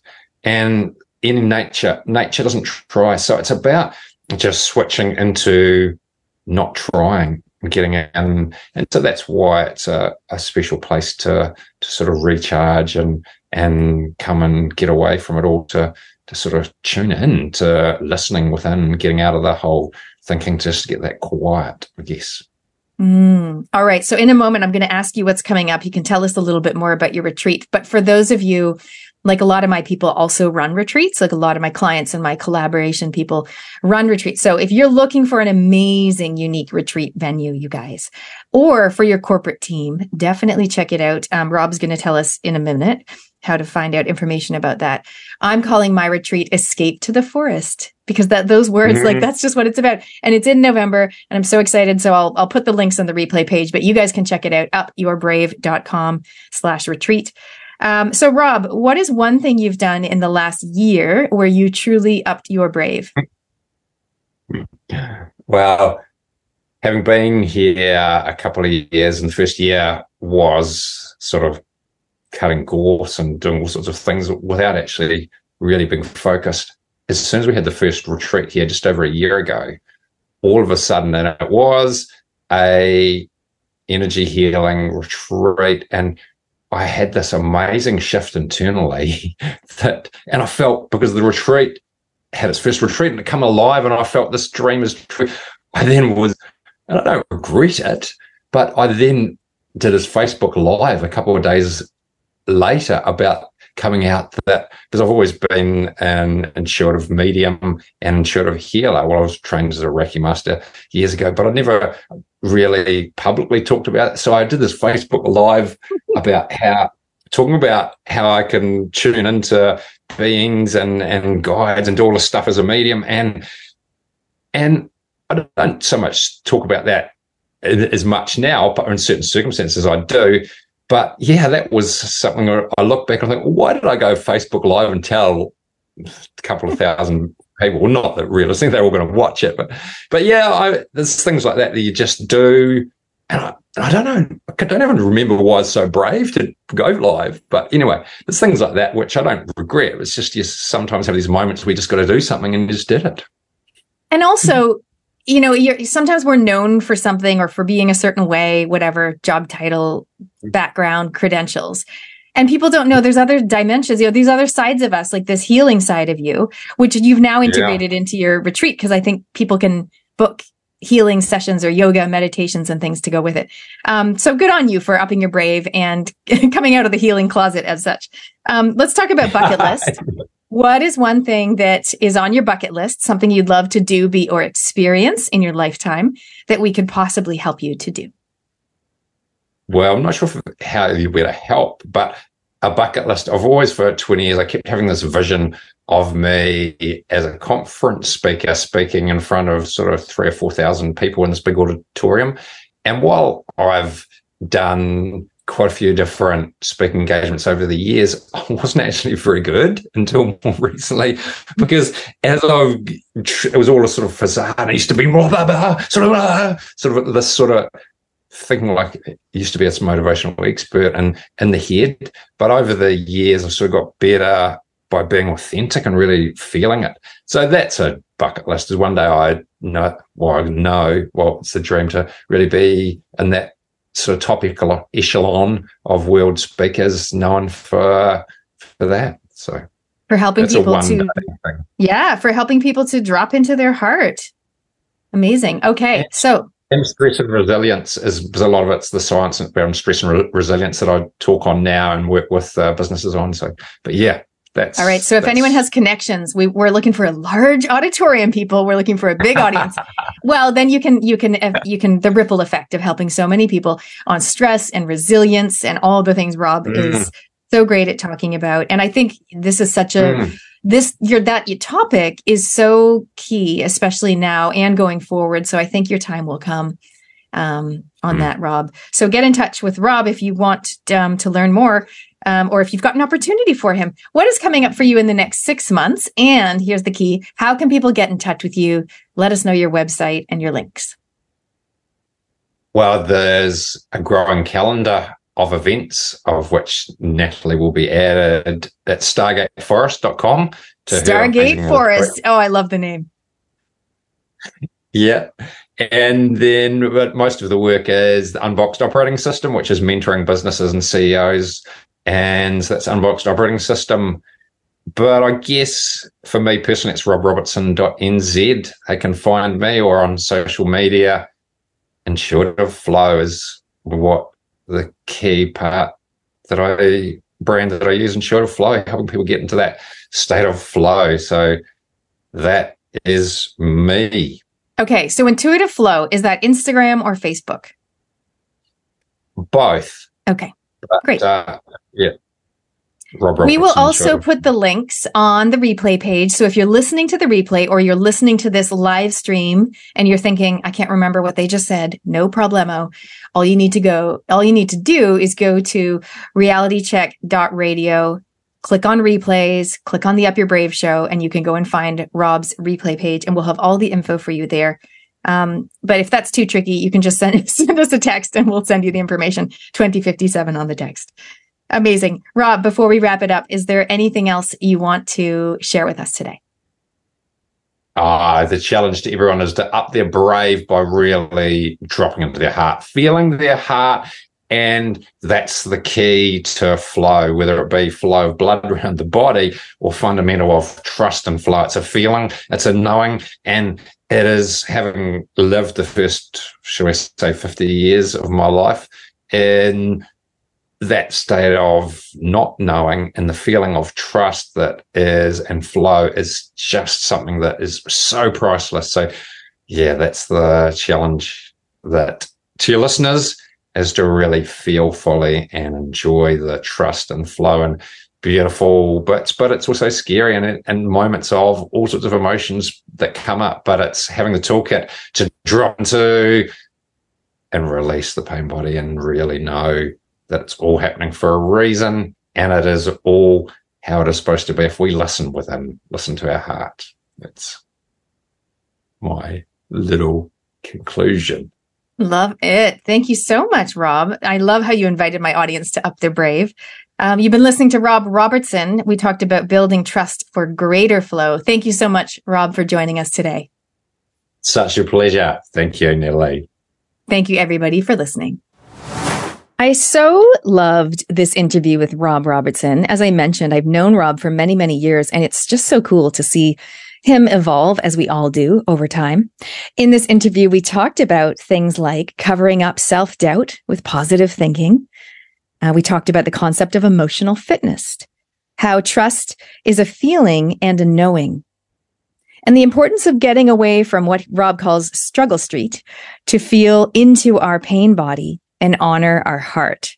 You can learn more about Rob and his amazing retreat center, Stargate, where I'm running my retreat. You can learn all about him, what he's up to. He's got his Unbox business, and it's all on robrobertson.nz. So if you like this episode, you're also going to love the interviews that I did with Dan Monroe and Jack Henderson. So definitely go and check those out on the replay page, realitycheck.radio/replays. Click Up Your Brave and scroll down and look for those names, Dan Monroe and Jack Henderson. We would love to hear your thoughts. What's resonating for you around the topic of building trust for greater flow? You've heard the words open, fair, both sides of the story. It's easy to say them, but practicing them often seems like a bridge too far. New Zealand, it's time for a reality check. RCR, Reality Check Radio. Rational discussion, common sense, and open debate for real. With me, Paul Brennan. You know, you just can't make this stuff up. You couldn't write the script. Veteran broadcaster Peter Williams. Where is the evidence they actually make a difference? It turns out that was a very fair question to ask. Taking on the mainstream, Chantel Baker. Mainstream media, as usual, in their little perch. The man who cares so much and whose background is for real, Rodney Hyde. The doctors don't believe them. They can't get ACC. They can't work. They're told it's all in their head. Along with a raft of contributors to inform, entertain, and bring the truth back to New Zealand media. It's time for a reality check, all right. RCR, Reality Check Radio at www.realitycheck.radio. We've arrived. You're listening to the Up Your Brave show. And if you're just tuning in this week, it is all about the themes of love, trust, and confidence. We spoke earlier with Gayleen Adams-Wood on Better Together in Business and Love. We then chatted to Rob Robertson on building trust for greater flow. And coming up, I've got my interview with Tarisha Taruk on being confident in your own body and at peace with yourself. And this is my little disclaimer, not super necessary, but just thought I'd throw it in. Tarisha works with women, Radiant Woman is her business name, who want to be sexually empowered. So we are going to say the word sexually a few times, but the content is totally fine, but I'm just letting you know in case you've got little ones around and you want to put your earbuds in, totally your call. Well, here it is, my interview with Tarisha. Welcome back, everybody. You are listening to the Up Your Brave show here with Natalie Cutler-Welsh on Reality Check Radio. My next guest is Tarisha Taruk from Radiant Woman.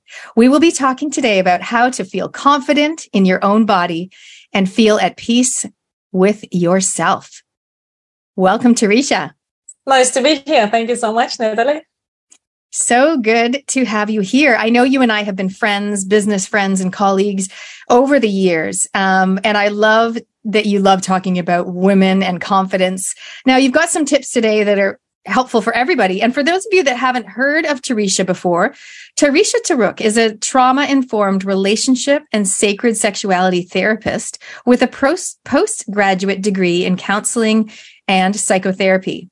She has helped thousands of women to find their desire switch, feel sexually empowered and whole so that they enjoy a heart-melting and spirit-infused love life. She's got a knack for women-centered coaching, which means she understands the unique challenges and complexities that women face in relation to their bodies and their sexuality. She has developed a holistic, sexually empowered Radiant Woman method that not only helps women to improve their sex lives, but also feel more confident, sexy, and attractive in their everyday lives. And that's what she's all about, helping women to live their best, most confident, and most attractive lives. She's a big believer in loving your body, and she does that herself through hot yoga, mountain biking, swimming through the winter, and salsa dancing. Good to have you on the show. Yeah, nice to be here. Thank you. I love it. I messaged Tarisha the other day, you guys, and she's like, sorry, I can't make it. I'm out mountain biking. So she really is walking her talk. Now, for those of you that are listening that are like, I'm not a woman. Well, guess what? It's all good, because when you have a woman in your life who does feel empowered or sexy or whatever, you're going to have a better relationship and probably have a lot more fun as well. So listen in.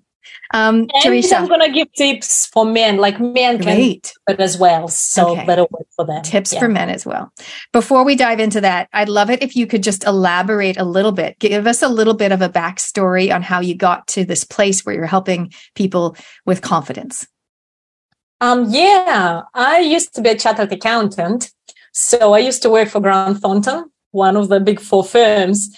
And I remember really feeling like I was in a straitjacket. I felt so constricted and so unhappy. And even though my life looked good on the outside, good job, money, wonderful husband, I just didn't feel fulfilled. And so I've done it for 4 years. And I felt very uncertain of myself. I was all into achieving and doing things, but actually I was so disconnected from myself and I felt miserable. And so at one point, I just left it all. I resigned, I divorced, and I went traveling around the world trying to find what actually makes me happy. How can I connect to myself, to my body? And what's the secret to a joyful, to the happy life? And that's been a big journey. And then I've done university degrees and I've traveled around the world, gone to all sorts of workshops, trying to really figure out what makes us tick, what makes us excited about life. So you've done tons of learning, and through your own journey, you found it. I imagine you found it, and now you're sharing that wisdom with others. Is that right? Yeah, and so now it's just so exciting for me to actually I love working with groups of women, and when they really get it, that passion is inside of me, that I'm enough, I'm okay, I'm so much more than enough. And they start to feel the desire for life, for love. It just, it floats my boat. It feels so exciting and it feels so fulfilling. Kind of touches my heart. I love that too, because the ripple effect that has, when a mother or a woman feels more confident about herself, that's going to ripple down to the kids and everyone in her community as well. Yeah, and I totally believe that happy mothers create happy children. And when a woman is not happy, there's so much resentment that builds up, and that's what really destroys relationships.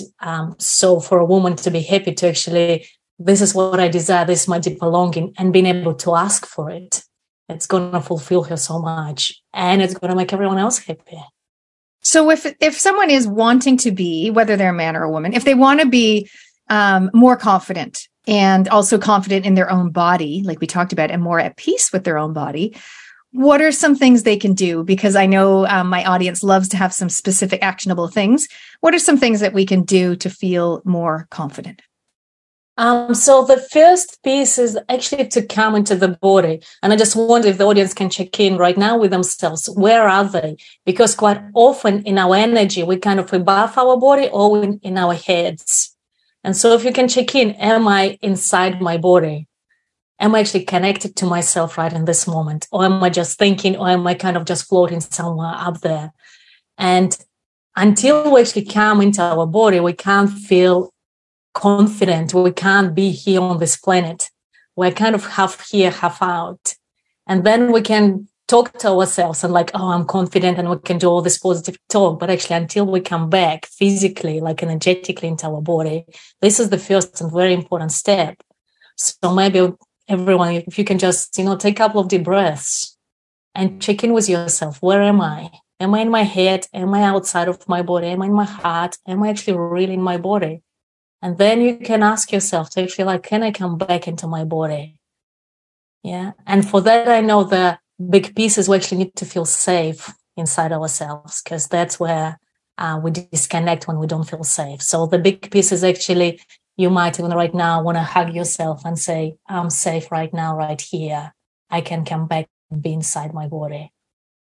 I've got a question that some people might be wondering. So does it help if someone finds that hard to do? Does it help to like touch your stomach, or to sit rather than stand, or stand rather than sit? So physically, is there something they can do to help themselves, as you say, come into their body? So physically moving and like swaying a bit. Mm-hmm. And then I have this technique which actually really works. You just touch your fingertips gently and softly, touch your fingertips and just start noticing how it feels. So you're bringing yourself into your body, opening to your sensations. And you can say to yourself, I'm right here. And notice the pleasure of it. Notice the sensations. And another piece, you can put your hand, one hand on your heart, one hand on your belly. And just take a couple of deep breaths. And physically feel, I'm here, my body is right here. And I'm inside my body. Do you recommend they close their eyes? Because my natural reaction, especially with touching the fingertips, was to close my eyes, and that way I'm not distracted by other things. Yeah. And that's if it feels safe, right? Because for some people it might not feel safe. So they can just lower their eye gaze or close your eyes and come back to yourself. Yeah. And it's such a simple practice, but actually it can change so much in the way we feel and in the way we are with other people. Because when we're not in our bodies, we can't relate to other people. We kind of relate to them from our head. But if we actually come back to our heart, to our body, there's more of us to engage with life with other people. And then we can start feeling more confident because I'm right here. So it is about connection. I talk about on this show, we talk about connections and community and courage. But when a lot of people think of confidence, they think of someone that's bold and out there, with their outfit and their body. But we're not talking about that. We're talking about coming back, number one, into your body and feeling a connection with yourself. And that will allow you to connect deeper with others. Yeah. Yeah. And I just noticed, I know listeners can't see, but, going into the shoulders and kind of that confidence is kind of, we put it as if we put that confidence on top in our head and our shoulders. But it's not authentic confidence. So authentic confidence actually for me, especially for women, comes from our bellies to our hearts. It's like, I'm right here. Yeah. And I know that my value is never in question. I feel this deep connection to myself, and I know my value is never in question. Whatever I do, whatever I don't do, whatever I achieve, whenever I fail or don't fail. Yeah. And it's quite a different state. It's kind of coming from the inside rather than something we're trying to put on top. Feels very calming. Yeah. It feels peaceful. That's the peace of where actually come to peace with yourself, right? At peace in your own skin.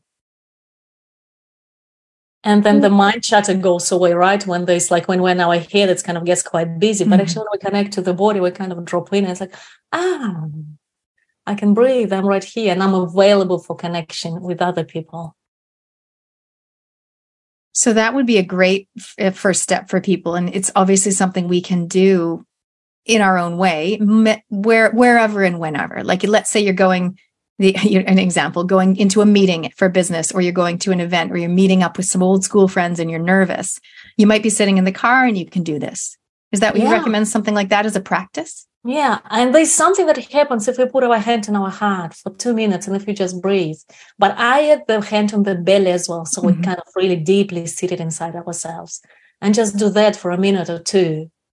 They're going to be, there will be so much more of you available for the connection, and people will feel you as being more authentic.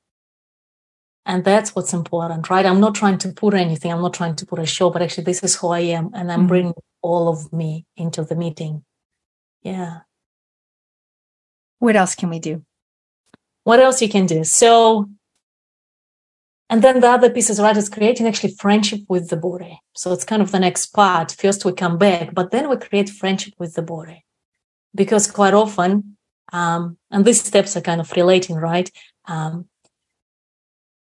We go into that inner critical voice. Yeah. And we start judging ourselves. We're kind of trying to come back to our body, but that inner critical voice is so loud. And it actually makes us quite selfish, because when we judge ourselves, we're so turned on inside ourselves and we're not available for connection.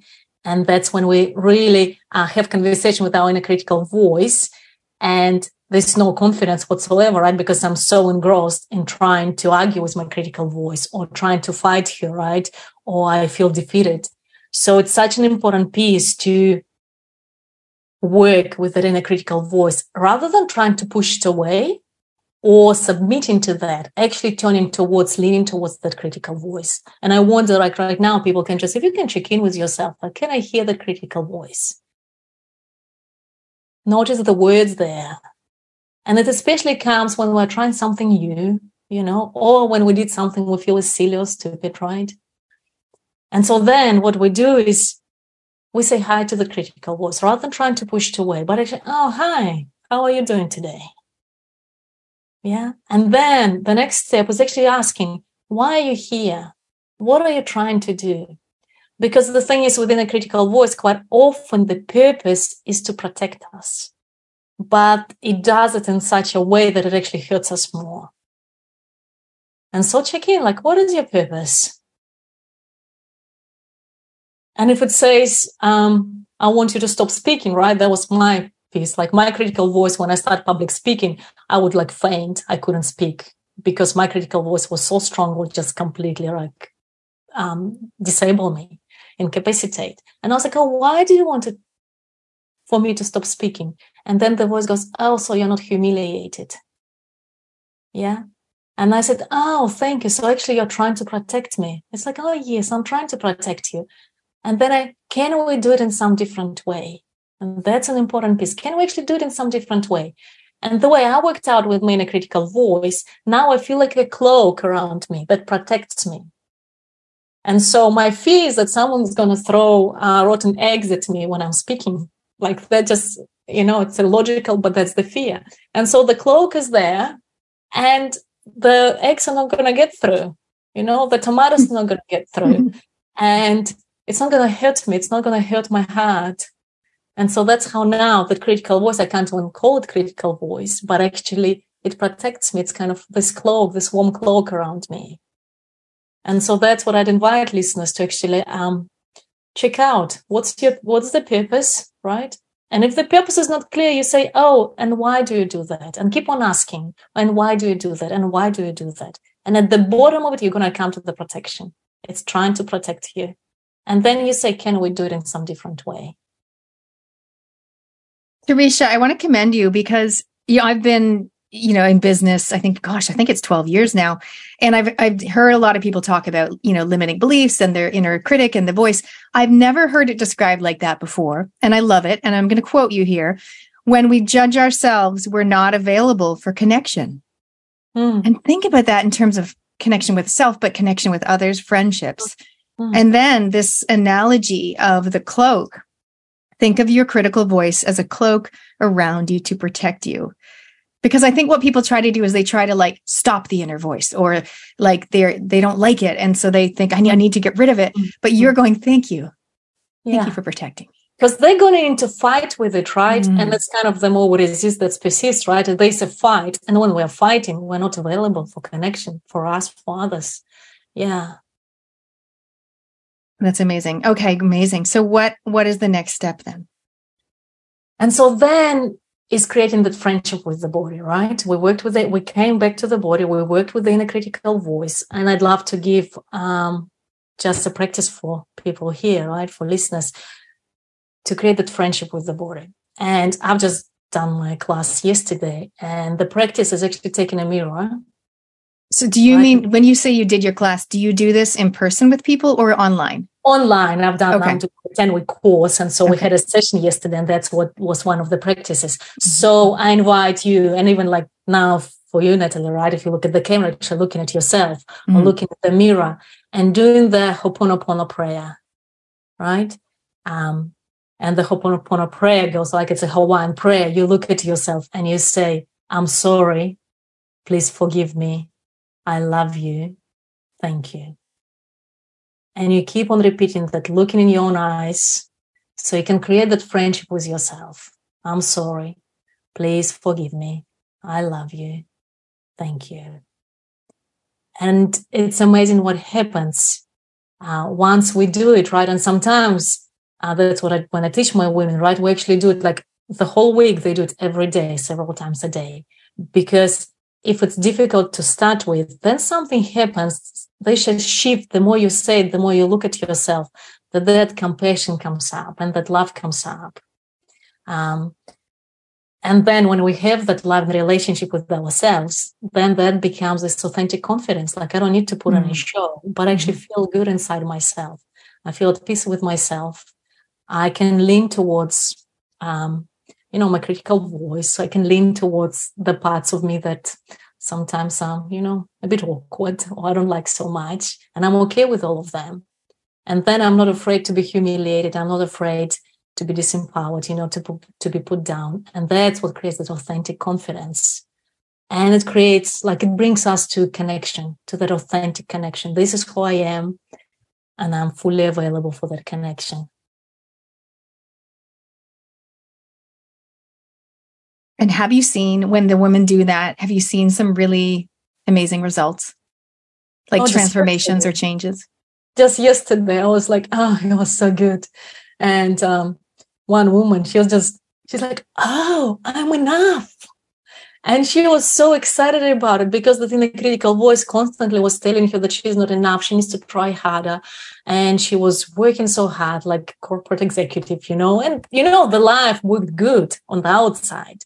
But the driving force for it wasn't because I love doing this, but because I need to keep on proving that I'm enough. Yeah. And she really she's a very creative person, and she really wanted to create things and with her hands, like quilts, and she loves that stuff. But she couldn't do that because that wasn't enough, right? She had to go through this high-powered job and be unhappy and drive her body to real tiredness and exhaustion because that feeling I'm not enough kept on driving her to do that. And like yesterday, she's like, oh, I'm enough. Oh, life feels so joyful, so playful. And she was so available for connection. Like it was a group of us, and we could all see how she's kind of like there was more of her there on the screen sharing with us. And it was just so beautiful to see. That is so powerful. And it's interesting, isn't it? Someone that a lot of people would look at someone like that and go, oh, look at her. She's got the money because she's got the job and she's obviously very accomplished and maybe she's a manager but then it's like, yeah, but if she's constantly striving to prove herself, that sounds exhausting. Yeah. It's exhausting. Yeah. And then the intimacy wasn't there as well. because when we feel like we're not enough, right? I'm trying to hide myself. So that was her pattern. I'm trying to hide myself all the time. And then I'm not letting my partner see me fully. And when my partner doesn't see me fully, there's no love, there's no connection. It's kind of more a pretense of who I am rather than this is who I am in my beauty, in my messiness and all of it. And so then the relationships suffer as well. So now that you mentioned that, I would love to just segue and if you can comment on what are kind of some of the other signs, let's say, if someone is not being their authentic self or they're not confident, how does that show up in their life? Yeah, so sometimes it might show up as an overly confident person, right? It's just putting, but it's kind of that it's rigid. It's a bit more rigid structure. There's no flow in the body. It's more kind of rigid. And there's a pretense, actually, I'm good. And there's kind of going forward with the head, with the shoulders. Yeah. So, and quite often people might think, oh, this is a very confident person.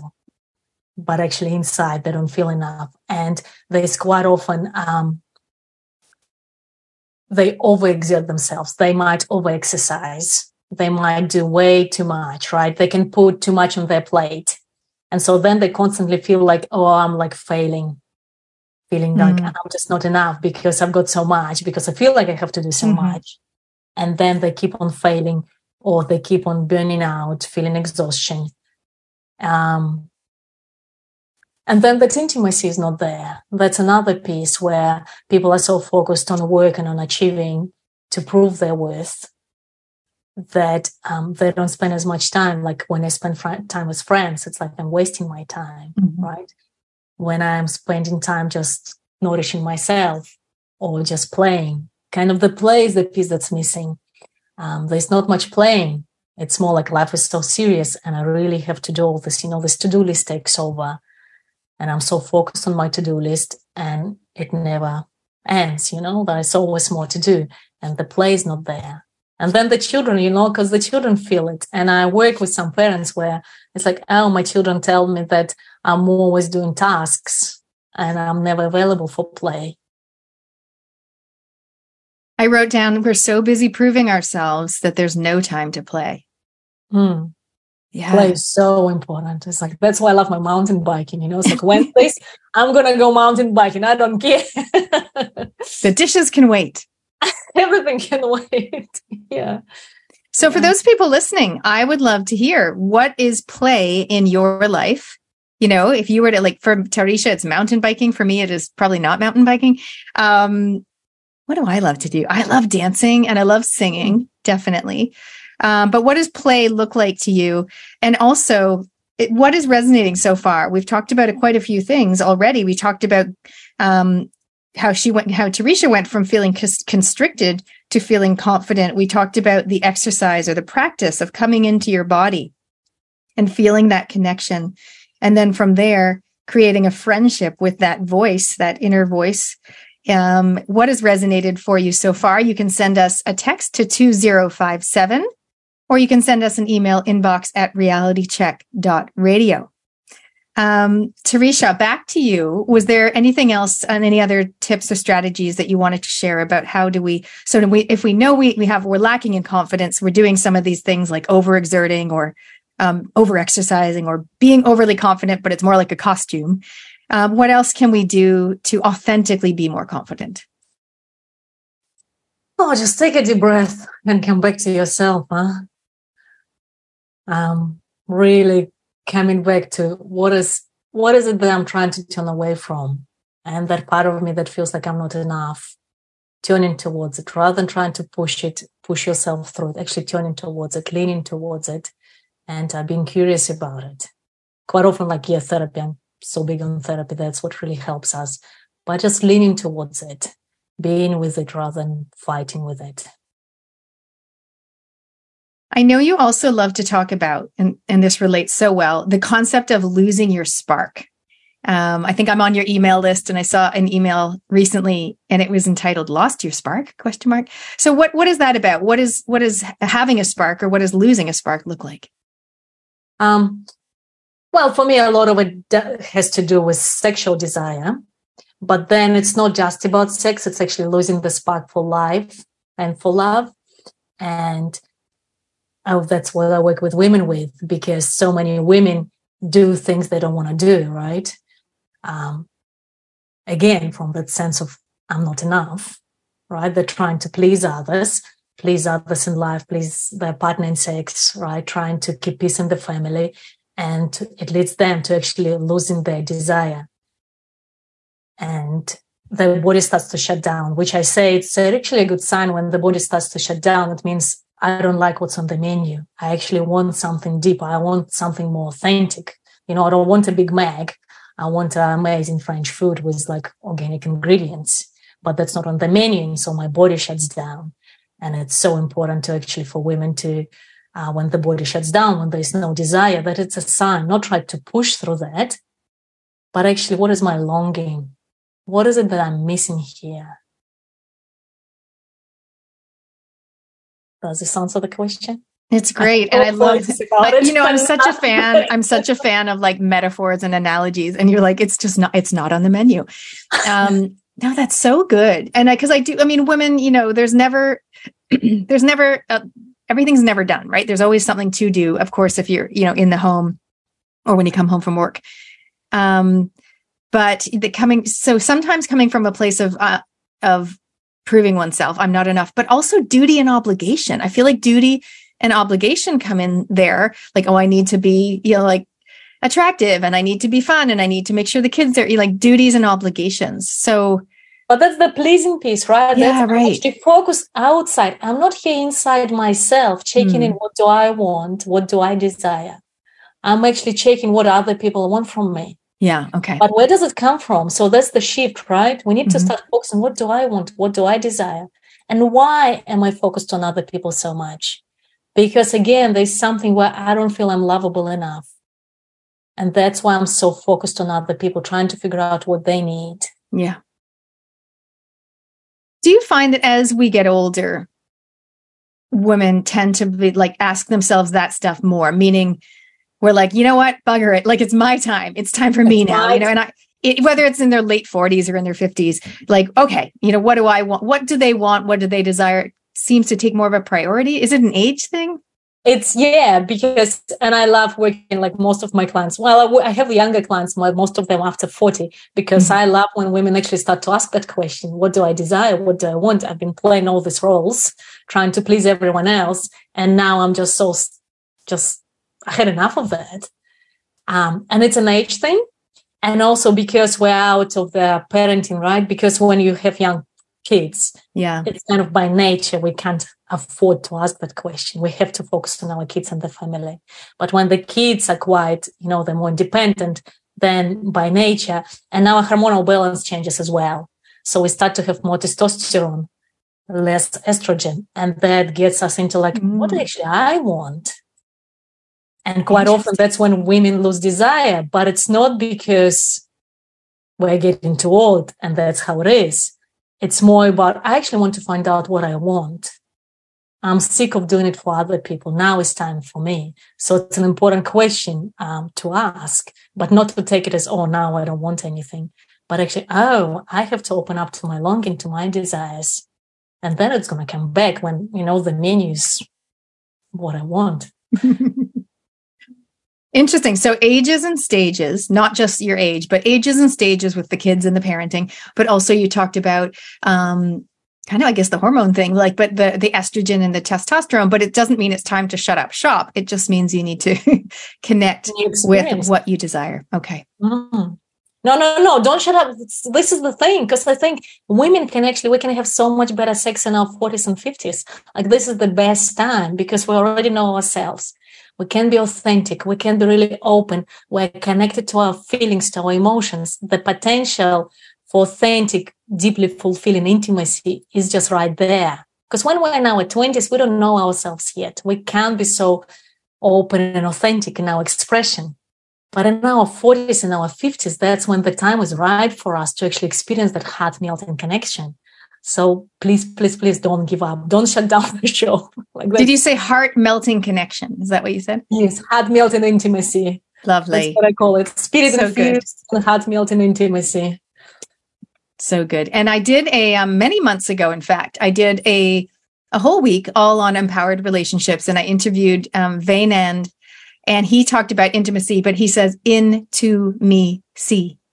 So that's that connection is it into that person, and you're really into me, see. And I really like the sound of that. Yeah. It's like the image, right? I get it's like an avatar, like at the end when she opens puts the mask on him, and she says to him, I see you. Mm-hmm. Yeah. That's kind of that moment of intimacy. Yeah.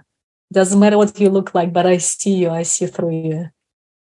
Before I go to these 4 questions to wrap things up, there's something I wanted to ask you something about womanly power, because I know you help women to, capture or reignite their womanly power. What is that about? And how can womanly power help us to either succeed or to be who we are, or to feel fulfilled in life? So again, we start with connecting to the body, but it's not, quite often women are quite comfortable in their heart. Right? We're kind of like, I can feel my heart. But what I bring for the womanly power, we need to connect our sexuality to our heart.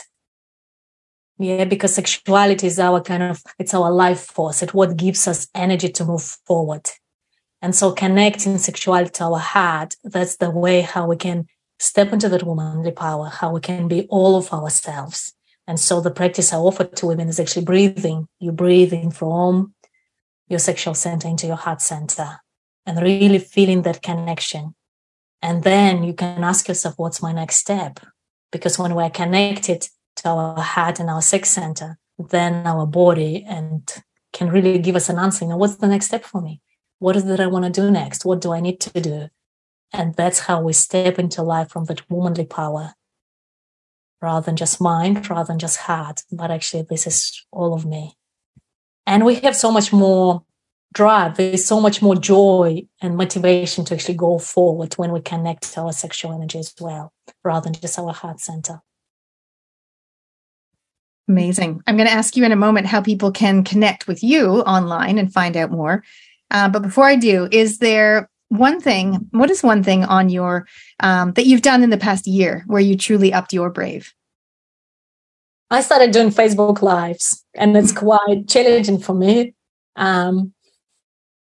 But it just feels so good when I just, switch on the camera and just start talking and sharing with people whatever's there, and becoming messy, but bringing myself to that. I guess that's my trying to practice what I teach, right? But this is my vulnerability. This is how I feel right now, and I'm sharing it with you. And that's been challenging, but fulfilling. That's good. Because I work with a lot of women in business, and a lot of people are scared to do lives. It's different than doing a pre-recorded video, because when you're doing it live, people can, you can stumble your words. You can't go and edit the video. It's streaming. So good on you for embracing that. Yeah, thank you. The last one I shoot, I was like, for 30 seconds, I'm just sitting there silent. I was like, oh, but that's how it goes. It's all good. What about the bucket list? Do you have anything on your bucket list, which is something that you'd love to do, be, or experience that we can possibly help you with?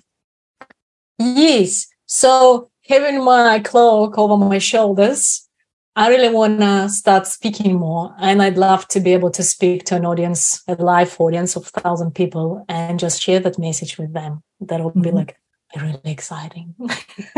Okay. So if anyone has any connections, Teresha's wanting to speak to a live audience, meaning in person, of 1,000 people or more. Okay. So they can get in touch with you. Well, where can they get in touch with you? I know you're on, to let us know your socials and your website. So Teresha Turok I've got Instagram and Facebook account, and it's TARISHA TOUROK, Teresha Turok. And I'm just so excited now that I'm in the process of running my She Desires Masterclass, and I'm doing lots of Facebook Lives for that. So if you are interested in reigniting your desire and finding the desire killers and what actually you can do instead, you can go to shedesires.org, And there you can sign up for the masterclass and learn a lot about how actually I can ignite the design side of myself so I can experience this wonderful, amazing intimacy. I love the name of that. SheDesires.org. And then your website, Tarisha Taruk, was it dot?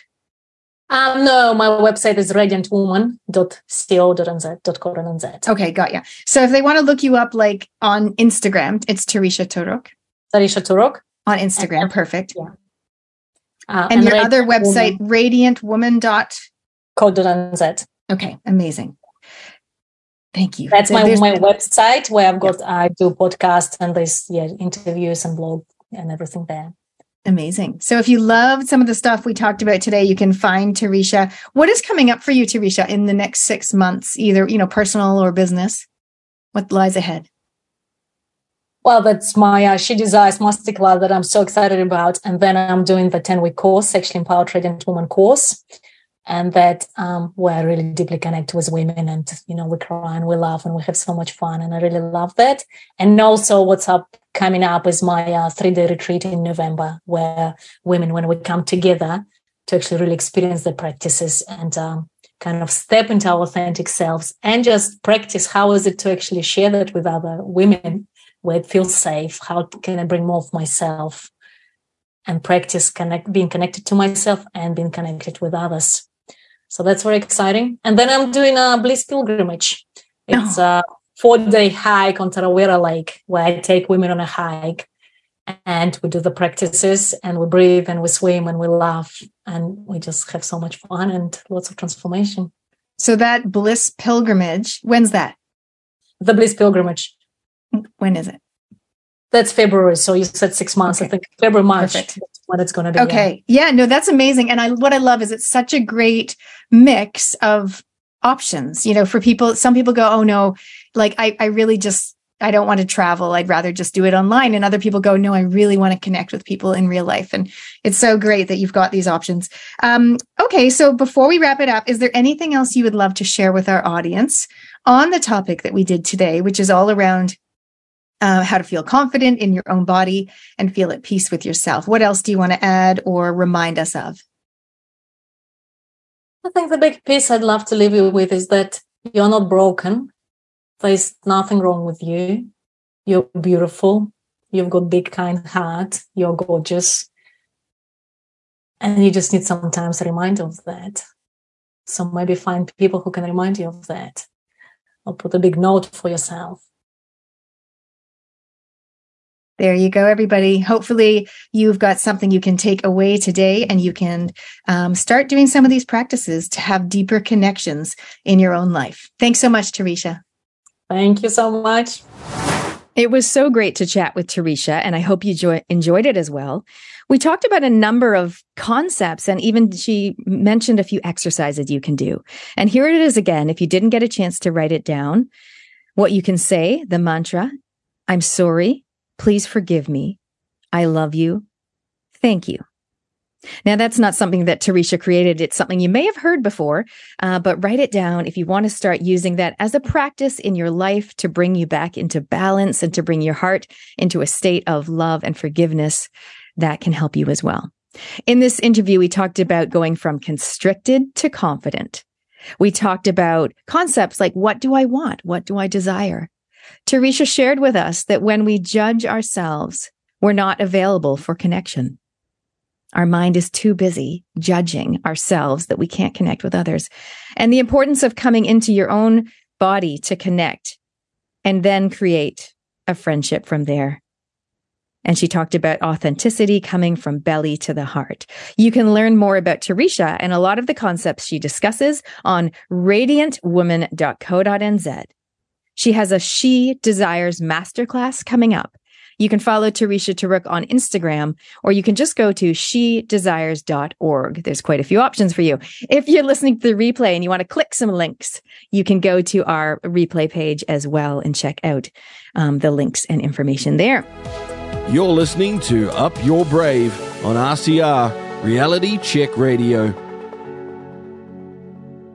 Welcome back to the Up Your Brave show. Here's a little flashback from a previous interview when I'm chatting with Ina Neal on the importance of doing deep inner healing. Here's a little flashback. You can listen to the whole thing on the replay page. You know, I think it's divine timing that we're having this conversation now on this topic now. And we've had to delay this interview a couple times. So it is divine timing because just recently, it's been 8/8 Lionsgate. And I do believe from, I think it's July 27, late July to August 12, mid-August is the Lionsgate, which in my understanding is a wonderful time to kind of reimagine how you want to be in this world. Kind of a lot of people are reevaluating their purpose, their role, their job, and also a great time to release and to heal.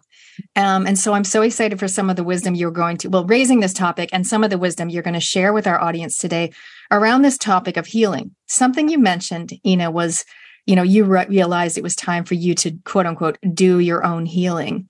If someone's listening and they go, okay, I've heard about this healing, I've heard about quote unquote, doing the work, but how do I do it? What do I do? Can you give us some kind of, I guess, first of all, what does it mean by doing your own healing? And what is a great starting point for someone if they're like, okay, I'm ready. And I know there's probably a few options, but how do they start? Yeah, great question. Thank you for asking that.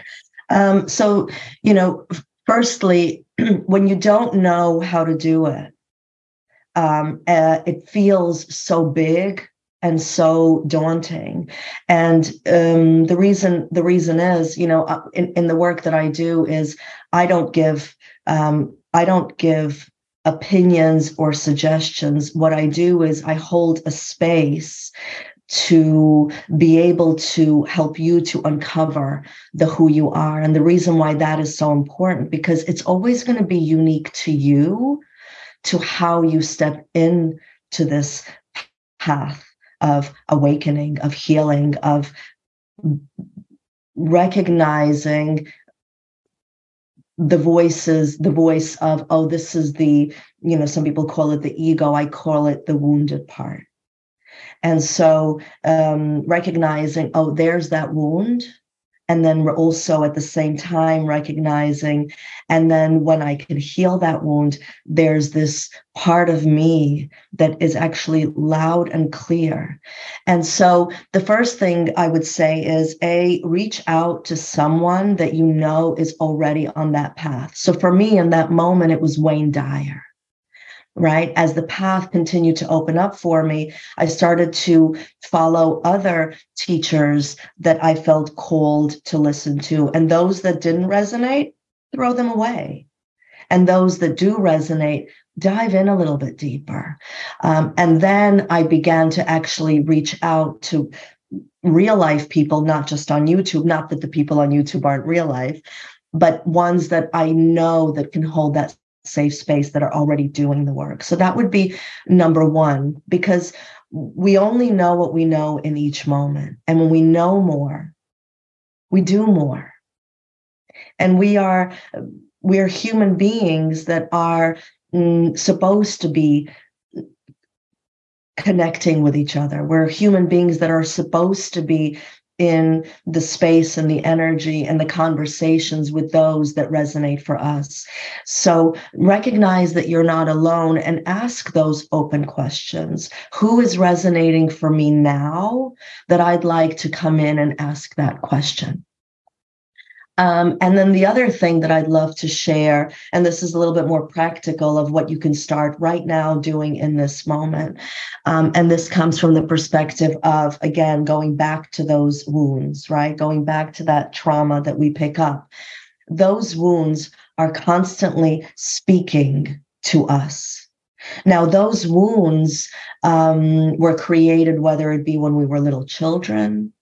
Those wounds were created generationally. An example of that, for to take away the woo-woo out of it, is, for example, I was born in the Ukraine. My grandmother was,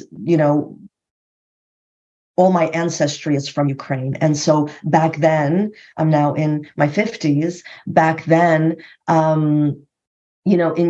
back then it was the USSR. It was a really challenging time. My grandmother had lost both her parents at a very young age. And so she had this trauma in her life and her life's experience where she had to, at 12 years old, become the adult for her younger siblings. Now, that trauma stayed with her for the rest of her life. The way that it showed up for me was that my mother, we moved to the States when I was 2 years old. My mother went off to work, and my father as well. And my grandmother was the provider for us at home. She was the stay-at-home mom with us. And I observed her as a young person, as a child, constantly freaking out every time my mother would be home late from work, even 5 seconds, right? I watched her starting to pull her hair out of her head. I watched her go into panic attacks until my mom would get home. Now, as a child, I observed it, and there were two ways that I kind of reacted to it. I either laughed it off to say, oh, there we go again. Or I would get frustrated with her and say, why do you do that? She's going to be home soon. And of course, there were no cell phones back then. And so you just had to sit and wait for her to get home. And what I didn't realize is that I picked up so much of that energy and that fear from my grandmother. And so when I became a mother, unknowingly, every time my kids would step out of the door, going to school or going to be with their friends, I had this wound come up. What if I don't see them again? What if this is the last time that I ever see them? Right? And so that trauma impacted the way that I parented them. Right? So that's what I mean by generational trauma. I picked up her fear. But then I had other traumas where And can I just jump in, Ina, because generational trauma, also known as ancestral trauma, and you know the backstory to yours, but we'll have these traumas that we don't know where they come from or even that we have them. Is that so? Absolutely. Absolutely. And so I would say, and again, this is just defining it, ancestral trauma is actually different from generational trauma. Okay. And that's a whole other podcast. And I'm happy to do another one there. But we'll keep it simple. We'll keep it simple. Most of the time we actually don't know where a lot of our traumas are coming from because we're just living in these moments and these wounds are constantly speaking to us. And so what these wounds are doing is they're setting us into this fight or flight mode where I need to save myself. I need to protect myself. Now, from that place, my nervous system, to put it gently, is going bonkers. And so I don't have clarity. I don't have solutions in how I want to step into this experience of when I'm with my children, to put it practically, or if something is happening in my life. I'm just autopiloting from this place. Sometimes I make up words. I know autopiloting is not a real word, but there's an energy from it. That's good. And so we're kind of being in that autopilot of these traumatic wounds that we've built up in our neural pathways, both in our minds, but also in every cell in our bodies. We're not aware where those traumas come from. And the work that, for example, I do is that I guide you in acknowledging and becoming aware, because our highest self, the being that we are, knows exactly where those traumas had come from. And holding a space, having someone facilitate a space for you where they know and feel how to guide you to becoming aware of, ooh, that's where that came from. And then compassionately seeing those wounds, they begin to fall away, melt away, dissolve away. And then what happens is we rise up as the beings that we are born to be. I'm excited to share with you now a little sneak peek here on the Up Your Brave show. This is one of my upcoming interviews. I have so many amazing guests. I'm so honored. Honestly, every time I talk to somebody, I just learn so much. And I'm so thrilled to be able to share their wisdom and their insight and their experiences with you every week. In this interview, I'm chatting with Jackie O'Connor from Heart Place Hospital, where they care for the carers. It's a place for burnt out nurses and others as well. So here's a little sneak peek of an upcoming interview. It's interesting how, and this happens with so many people, it is the pattern of, we go through something, and then once we've navigated it and come out the other side, so we're not still stuck in the experience, we are able to turn around. Or I love the way you said, show up, speak up, and stay standing. We are able to turn around and help others. I talk about how I help the people who help the people. And I do that through visibility and impact, but you care for the carers. Tell me more about what that looks like and what are the things they struggle with. I imagine it is burnout and exhaustion, but what are the things that you see coming up time and time again for the carers? Yeah, so we hear burnout. We hear burnout quite a bit. It's kind of a bit of a buzzword. And I mean, that looks like that you have no care left and you're exhausted beyond exhausted. And so your care factor zero. But I think there's more to it, really. I believe, it's a moral injury. It's a compassionate fatigue. And I believe that we've been modelled a way of living that we're fundamentally, wholeheartedly not designed to live by. So Hart Place Hospital is for all humanity. However, 90% of our most trusted frontliners are women.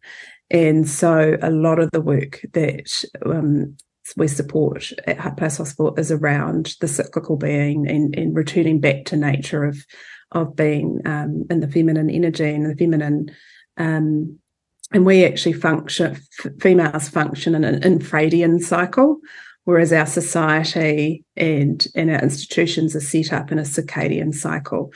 So to me, it's like a real no-brainer. Like we're not going to be able to sustain and keep a simple health and education system if we keep thrashing our frontliners. And use me as a example. It was a regular occurrence to burn out, and I thought I wasn't strong enough. I thought I wasn't resilient enough. I thought I wasn't meant to be in this role. And then along my journey, I realised I was everything enough. I was more than enough. It wasn't me that was broken. It was the system that was broken. And it was the system that was telling me that I was broken. And so it's this vicious cycle. So we were having to care for our carers, so our carers that we vitally need for our most vulnerable citizens were then needing to be cared for. So it just didn't make any sense to me. And what making sense of my whole life journey was starting to make sense. So the reason I've called it Hart Place Hospital is that I started life as a heart kid. So I had open heart surgery as an 8-year-old. So I've had a health journey. I've been through a health journey as a child. And I've also been through an era where we were behaviouralised. So, I was an Indigenous, highly sensitive female in this world where I was taught that I was right or wrong, good or bad, broken or fixed. And it was through that healing journey 7.5 years ago that I had epiphanies and veils were lifted and all those things. I was like, whoa, actually, hang on a minute. I fundamentally don't fit in to the way that society is set up. But I absolutely hard out belong and have a longing to belong. And so I can actually create and craft a life that best suits me so that I can show up and still be this healer that I was born to be. And then I started looking around and there was no plan here. It was all soul-led, and it started 7 years ago with workshops in my lounge. And I would invite midwives or nurses or teachers or parents, and that's where it started. It started in a lounge room,